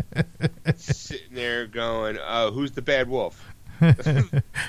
Petting your canine, right? Robot.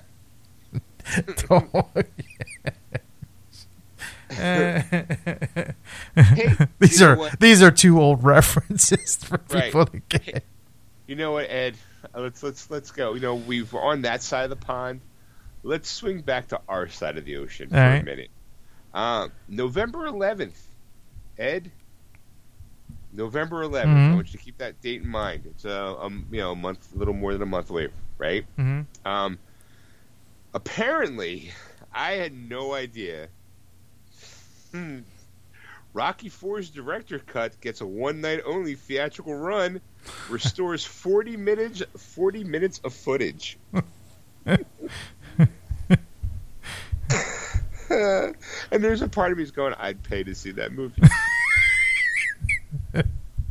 I mean, it's okay. Let's say it's 1985. A plucky underdog from the city of brotherly love helps ease Cold War tension in his gutsy triumph over a Soviet slugger, and his passionate reminder that everybody can change. If you can change, I can change. If I can change, you all can change. Well, let's see. The ringside speech, of course, with the dramatic accumulation of Rocky IV, one of the biggest hits of that year and critical component of Sylvester Stallone's canon. There were come from behind victories, dramatic montages, and that stirring theme music, courtesy of Bill Conti. all the things that made the franchise so great, but fans of Rocky Saga might be forgiven for wondering what got left on the cutting room floor. What wasn't said? Well, Ed, wonder no longer, because it's called Rocky v. Drago, the Ultimate Director's Cut. It will deliver 40 more minutes of never-before-seen footage. The film, which Sylvester Stallone directed, by the way, will be available for a one-night-only engagement in theaters on November 11th.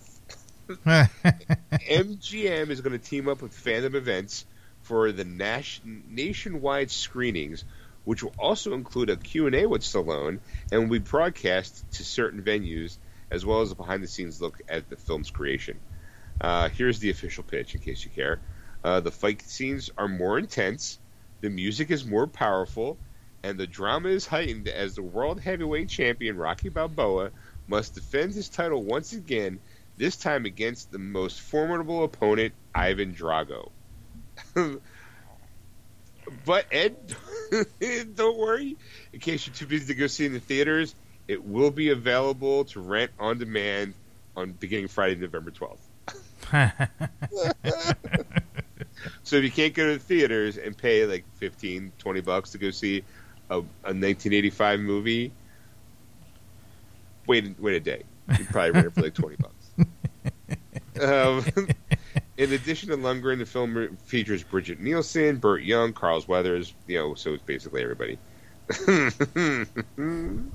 So yeah, one night only, Ed. Rocky IV. This is one of the movies I've seen more times than I want to admit to. When I was a kid, back in the day, we got a VCR. I was thinking it was the mid '80s. We got our first VCR.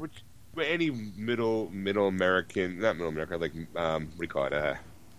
Middle class American. Middle class American household had a VHS. Right.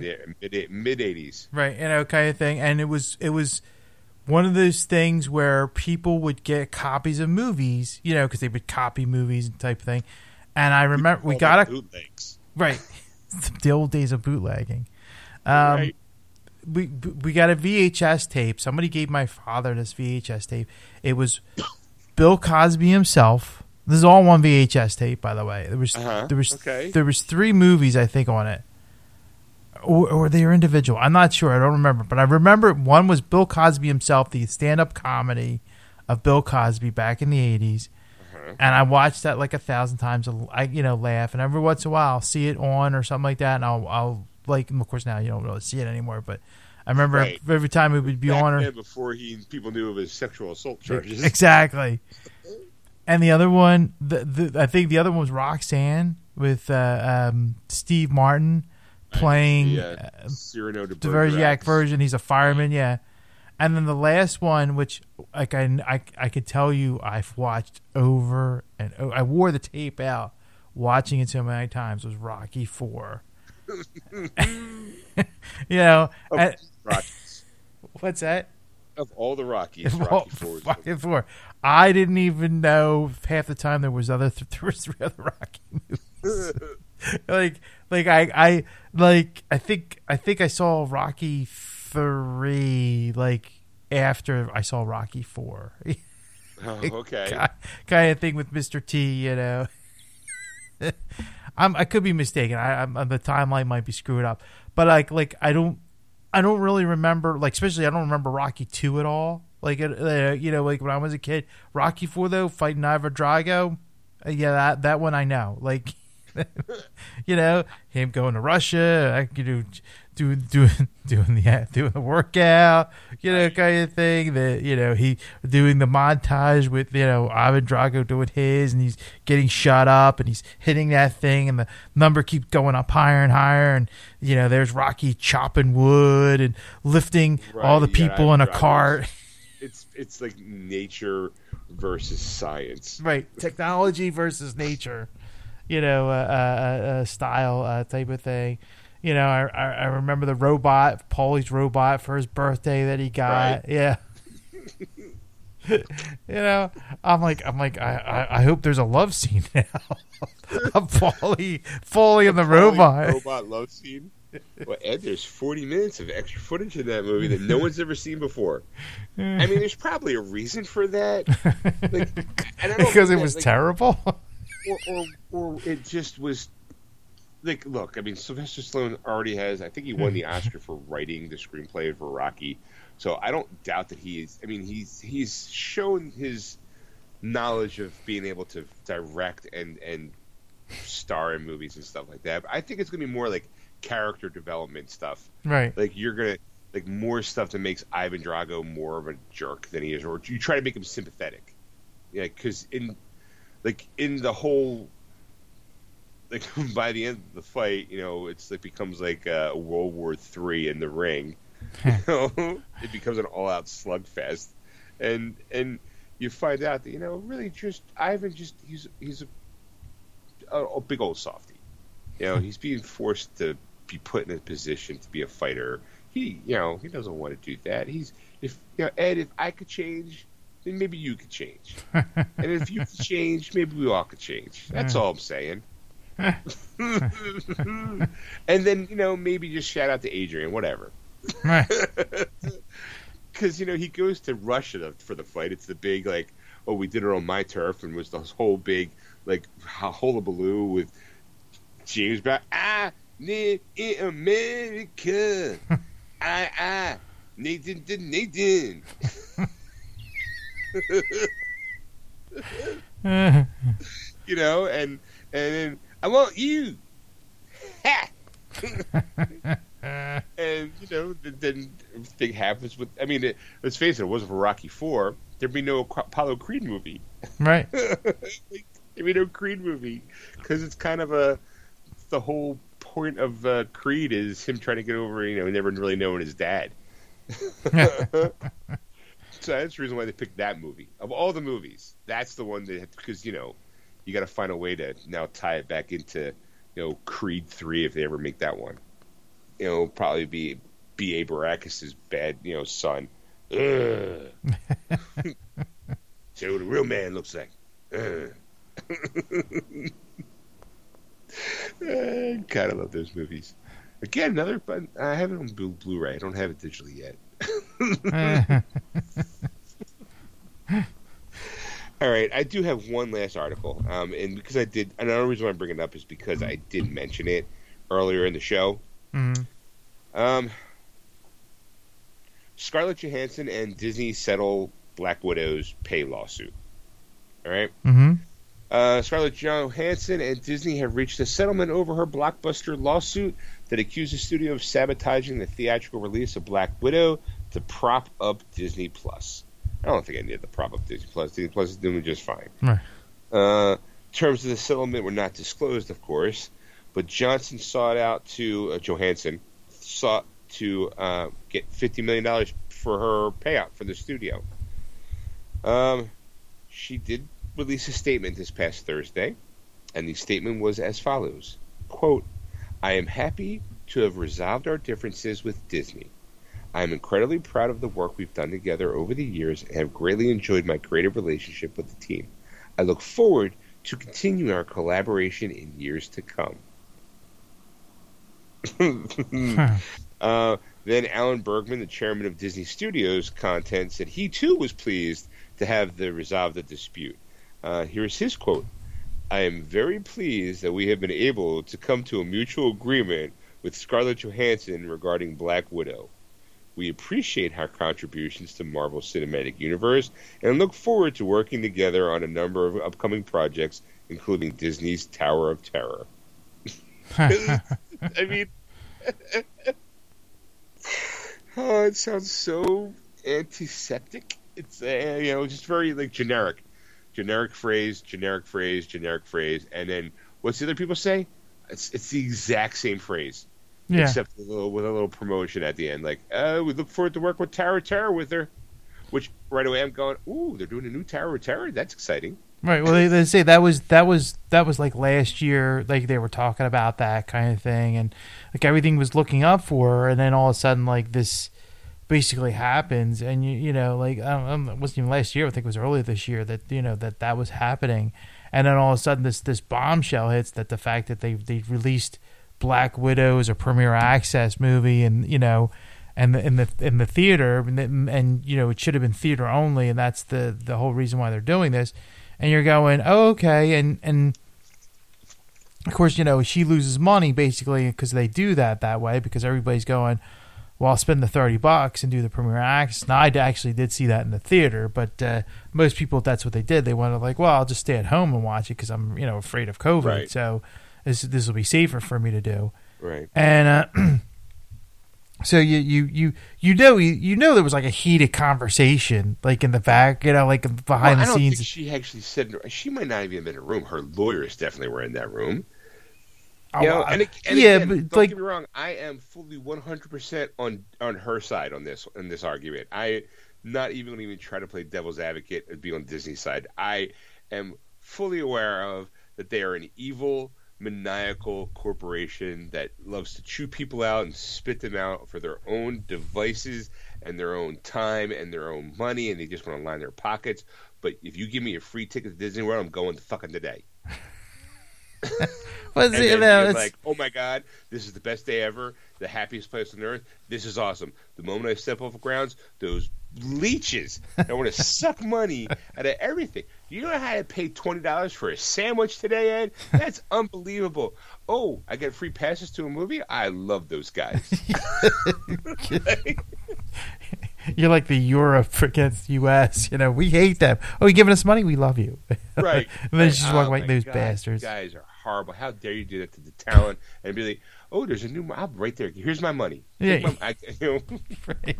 And it's, you know, it's one of those type of things. So, like, I know they weren't in the room together, but you know, there was like the lawyers, the lawyer came and they go, Scarlett Johansson, this is what they want, blah blah blah. Oh, yeah, well, you tell these bastards this, fuck you. Right. It'd be like, hold on, I had to confirm my client. Hold on for a second. Boop, boop, boop, boop, boop, boop, boop. Yeah, Scarlett, this is what they said. They said, fuck you and the horse you rode in on. And, oh, well, you tell that Mickey Mouse motherfucker that if it wasn't for me, they want the Tower of Terror movie, and you pay me. Right. And then, like, oh, well, you know what? Then I want 20% of the merchandise, and you sell my face on it. Whoa. How much is that going to be? Okay, I'll tell them she wants 20% of the merchandise, and it's got her face on it. Okay, hold on for a second. Boop, boop, boop, boop. Yeah, hi, Mickey. We got a conversation going. She wants 20% of the money that she's owed on all the merchandise that instead of we're not going to pay her for the movie. Well, how much are we raking with her merchandising? Billions a year? Fuck it, pay her. Like, you know. Like 50 million now or billions later, you're like, we'll Right. give them the 50 now, yeah. Right, not to mention the shit ton of bad press that comes along with it. I mean, because now it looks like, oh my God, Disney, she was with you through this whole ride of like beginning, middle, and end of this, what some people will call a astronomical feat of film. Not necessarily quality-wise. I mean, so that could be that quality of film could be argued, but just the amount of work and time that went into producing and making all these movies to accumulate into, you know, her getting her own movie after all this time, and then to find out that they shortchange her, and then they don't want to pay her, and then it winds up being, you know, we have to go to litigation. It makes them look bad, and they want to get this done as easily, as quickly as possible. And someone probably went, "Wait, this is all over $50 million. What's she asking for? Just pay her, because somebody should be fired." And because how dare us do that? And they're like, "Yeah, we'll pay you. Here."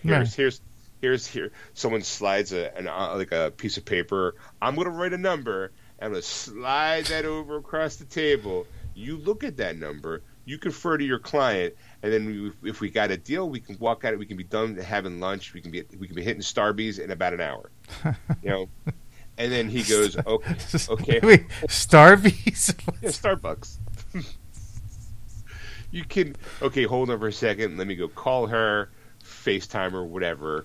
You know, boop boop boop. Yeah, ScarJo. Guess what? They gave me a piece. They did the old. They did me the classic slide the piece of paper over with an amount on it, and this is what the amount is, and it's X amount of dollars. Do you want this? And she'd be like, you know what? Add an extra 0. Let's see what happens. And he goes, okay, you know what? I conferred with my client. This is the figure that she's thinking of, and slides that paper back over, and they go, okay, let me confer with the mouse. And she's like, pay her. Whatever. Get it done out. Next thing you know, they're drinking their acai tea, special foo drinks from dragon fruit, acai berry spritzer from Starbucks while they're eating whatever in California. Everyone goes home happy. It's done. It's over real quick. She gets a nice payout. Disney gets to kind of walk away from this still kind of clean, kind of not, because you don't really find out what that dollar amount is, even though they kind of threw her under the bus and let people know that she got paid $20 million for her part of the movies. For her part, she made $20 million. She got paid $20 million for her work on the project, and they're like, yeah, but you still owe her like 50, so fuck you, pay her. Right. Right. And of course, people kind of, Disney had sought to force her suit into arbitration, arguing that her contract contained a provision requiring that any disputes be settled in private. A hearing on that motion was scheduled for March, however, suggesting that the parties were not eager to fight it out in court. I mean, let's face it. Black Widow was originally set to debut on May 1st, 2020, was then postponed until several times. And then in March of 2021, they announced that it would be released simultaneously in theaters via Premier Access Disney Plus on July 9th, allowing subscribers to rent the film for $30. The movie grossed $80 million in theaters in its opening weekend. Not bad for the pandemic, but terrible by pre-pandemic Marvel standards. Mm-hmm. Disney revealed that a filing in August that Black Widow had grossed $125 million on streaming, and in addition to the $367 million box office gross. She argued that the streaming release, her people argued that the streaming release cannibalized the theatrical gross and violated her contract. Disney also released Jungle Cruise and Cruella currently in theaters on Disney Plus. Warner Brothers, which released its entire 2021 slate with the same hybrid model, paid out handsome sums to compensate its stars for the loss of back-end revenue. So it wasn't even this definitely just seemed to be like a power play move on Disney's part to maybe thinking that, well, maybe if it's one of those if we don't tell her, maybe she doesn't know. Let's see if we can slip this by and see if it happens. Maybe we'll just do this, and maybe no one will pay attention. But then over at Warner Brothers, you're seeing articles going well, this person's pissed at this and this person's pissed at that, and they're working all these deals out to get the actors and the directors who may have points in the movies a back end deal, being okay, we realize it's going to hurt. I'm sure James Gunn probably was hey, the movie you asked me to make was supposed to be slated for this year. I'm supposed to get a point of the gross of the box office grosses. If you're going to put it on streaming, there's no box office for me to get my percentage points. So what's how are you going to pay me? And some bean counter has got to sit there and go, okay, well, let's say we projected this movie to at least hit this mark. Mm-hmm. He would essentially get this much money, so let's go figure out how much we pay him. And then there's probably at least a dozen deals like that. And then over on Disney's end, they're going, shh, if we don't tell them, they won't know. Keep our mouth shut. They'll just walk away and go, whoa, whatever. I got my money. Quick, distract them with the Avengers Initiative show. We got the Star Wars theme park going up. If we distract them with that, no one will notice, and everyone notices. And she's like, and so much to the point where even Emma Watson's going, "Hey, what about my Cruella shit? Did I have that in my contract?" Because The Rock and Emily Blunt are both going, "Hey, wait a second." And now Disney's like, "Fuck, they all found out. Quick, do something." If we pay off ScarJo, maybe she won't start talking. Maybe she won't blab. Right. Because apparently they don't look at media at all. Right. They can't all be wrecked by the same person, can they? Shit, they are.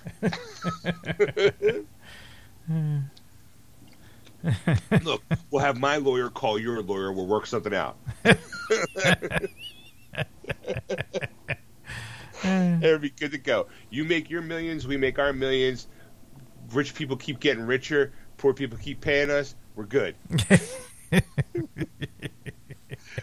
Matter of fact, how about those socially distanced lines in that parade? Awesome, ain't it? I don't think so, Disney. Shh. Here's, cut him a check. Ooh, this is great. Again, I say that wholeheartedly knowing that if given the opportunity to go to Disney, I'm taking that chance. Right. Like, how much? Yeah, okay, it seems worth it. Excuse me, sir. Were you going to talk in this little rinky-dink podcast, Bad Mouth and the Mouse? Me? Maybe? That would be the ultimate thing. You were there, and all of a sudden, like you're like, oh, there's Mickey. Let's go meet Mickey. It's like, hey, come here. And before I get to Mickey, Chip and Dale come out from the sidelines, grab me by the shoulders and by the elbows, and lift me up and cart me off to the side. and then like Mickey's like, we got a private room just for you, Sean. Wait, how do you know my name? Oh, Sean, hi. Heard you been talking a lot about me. Oh, boys. Snaps his fingers. Chip and Dale come out dressed as the Rescue Rangers or the Chip and Dale Rangers, and they lift me up by my arms, cart me off. Stacy's shaking her head going, what the hell's going on? And next thing you know, I get worked over by a baseball bat with a pantless duck. Goofy there. I'll hold him down, Daffy, while you take kneecap the bastard. Whack. Next thing you know. and Disney, no one hears you scream. No one hears me screaming because it's being masked by the screams of the, what do you call it, the Space Mountain. And next thing you know, I just shadowy figure, Mickey just looming behind me. I can't see him because the room's all dark and the spotlight's on me, so I can't really see his face. He's just got to like lean into me. I hear you've been talking some shit, Sean. Huh? Did you have the balls to come visit me after talking that? Huh? You must be out your goddamn mind. Whack. You don't understand. When I get mad, he gets physical. Huh? Gosh, you went down like a sack of potatoes. You find out that Bashful really ain't bashful when it comes to the beating down. I get rolled on by the seven dwarves. There's an eighth dwarf. We call him the Muscle. Dopey, sleepy, bashful, muscles. Right. Just next thing you know, I'm like walking out with a shiner. Hi, honey, what happened? I can't talk about it. Quick, let's go on Jungle Cruise. I hear it's really fun. They give you a Disney mask to wear. They give me, here's a free pass to the fucking Hall of Presidents. We'll fast pass you through that, you bastards. Get out. Give me a fast pass and I'll get a nice fresh steak for my face to put over my blackened eye. That'd be $150 for that steak. You take me in that dark recess of the Epcot ball that no one knows anything about. It's not really being it's not being renovated. It's used for a torture room. Oh, Sean, a big fan of that show, Geeksters.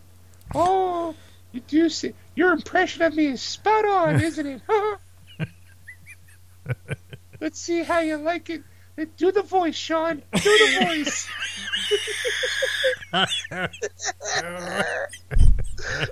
No, Mickey, I don't think. No, do the voice. You got the laugh down. Come on, please. How funny. Make me laugh. It's like, whack! You laughing now? Like, Mickey, I don't feel comfortable doing my impersonation of you in front of you because it just seems weird. It's okay. Let's get weird.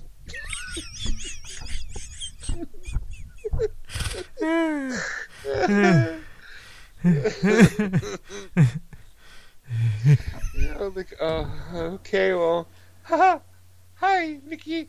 It's me, Mickey. Oh, Sean. Oh, that's very good. Let's see if you can do it after being waterboarded. I wonder what I would sound like as I was drowning.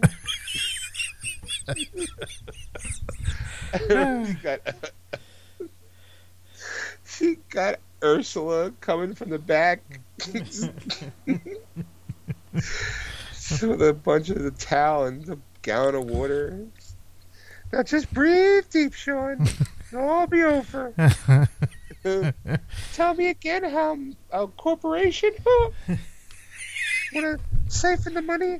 How was your ticket?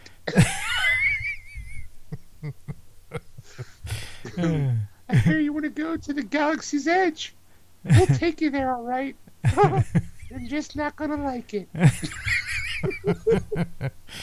All of a sudden, they come out with lightsabers or baseball bats and start beating on me. Make the noise. Crying. Now do the voice, Sean. Go ahead. Let him go. Cut him loose. Just remember, Sean, we're watching you and we're listening too. Have a good day. Not once gets his hands dirty. Just sits there in a big fucking chair, just watching, like from behind a glass, and just hits a button. So it's kind of goofy. Before he talks, here. Yeah, that's Sean. How was your Disney trip? I don't want to talk about it. Can't. Don't want to talk about it. Next time on the show, Ed. It was great. We had a wonderful time. Nothing happened. No, everything was fine. Ed. Can we just move on? Sean, you usually have to something bad. I will never say a bad thing again about Disney ever again because they're the best. Aren't they corporate that sucks everything? Having talent out of you? No, not at all. Oh, I heard that last, fucking... they actually made a sequel to 101 Dalmatians and 102 Dalmatians. They made 103 Dalmatians, Sean. Oh, my God. It only had 3 Dalmatians in the entire movie. Maybe they had a reason for that. Sean, you got nothing to say? No. Everything was fine. You just hear, oh, that's right, bitch.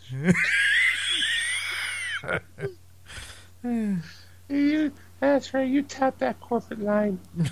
Ed, we're going to change the format of the show to all Disney all the time. Now, you won't care. You're like, that's great.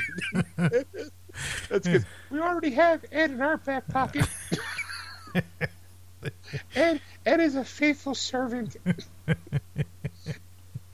He comes, pays his homage at least once a year, all around the world. In fact, he's the one who turned you in, Sean. We got him, and you know what he did it for? A night in Cinderella's castle. If that's the deal. He sold you out for pink sheets. How's that make you feel? That's the deal, I'm in. I mean, I hear it's a good deal. Like, don't get me wrong. I'd be like, really? He did that? I can't say I blame him. I heard that place is really nice. Like, what do I gotta do to how do I get through this? Well, just gotta rough you up a little bit. Okay, I guess. Ed, how was your night at the Sleep Beauty's castle? It was awesome. It was the best night of sleep I ever had. It's real nice, Ed. Sorry, it's cold out here. When it's cold, my knee starts acting up. Hope you enjoyed it. Every time it rains, I'll think of you. You and know how I got these scars? Fucking mouse. That's exactly how it would go down. Ed sold me out for a night at the Cinderella place. Well, it was my anniversary, Sean. What would you have done? No, I get it, Ed. Yeah, totally. I would toss you under the bus, too, for a couple nights in that suite. That hurts. Was it nice? Got to see the whole park, did you? After hours? Yeah. Okay, well, good for you. I mean... there you have it, folks. That's the show. That's all I got for this week. I mean, I got some other stuff, but I'll probably bring it next week if I still think it's relevant. Yeah. In the meantime, thanks for listening. If you haven't already gone to our Facebook page, go to Geeksters Radio on Facebook and follow us. Now a proud sponsor of Disney. Or follow us on Twitter at Geeksters. Don't forget, if you want to contact Ed on anything you've seen or heard on the show, you can contact him at ed@wordswithgeeks.com. Or you can contact Sean at sean@wordswithgeeks.com. That's SHAWN. Excelsior. That was wonderful. Bravo! I loved that. Oh, it was great. Well, it was pretty good. Well, it wasn't bad. Well, there were parts of it that weren't very good, though. It could have been a lot better. I didn't really like it. It was pretty terrible. It was bad. It was awful. It was terrible. Get him away! Hey, boo! Boo!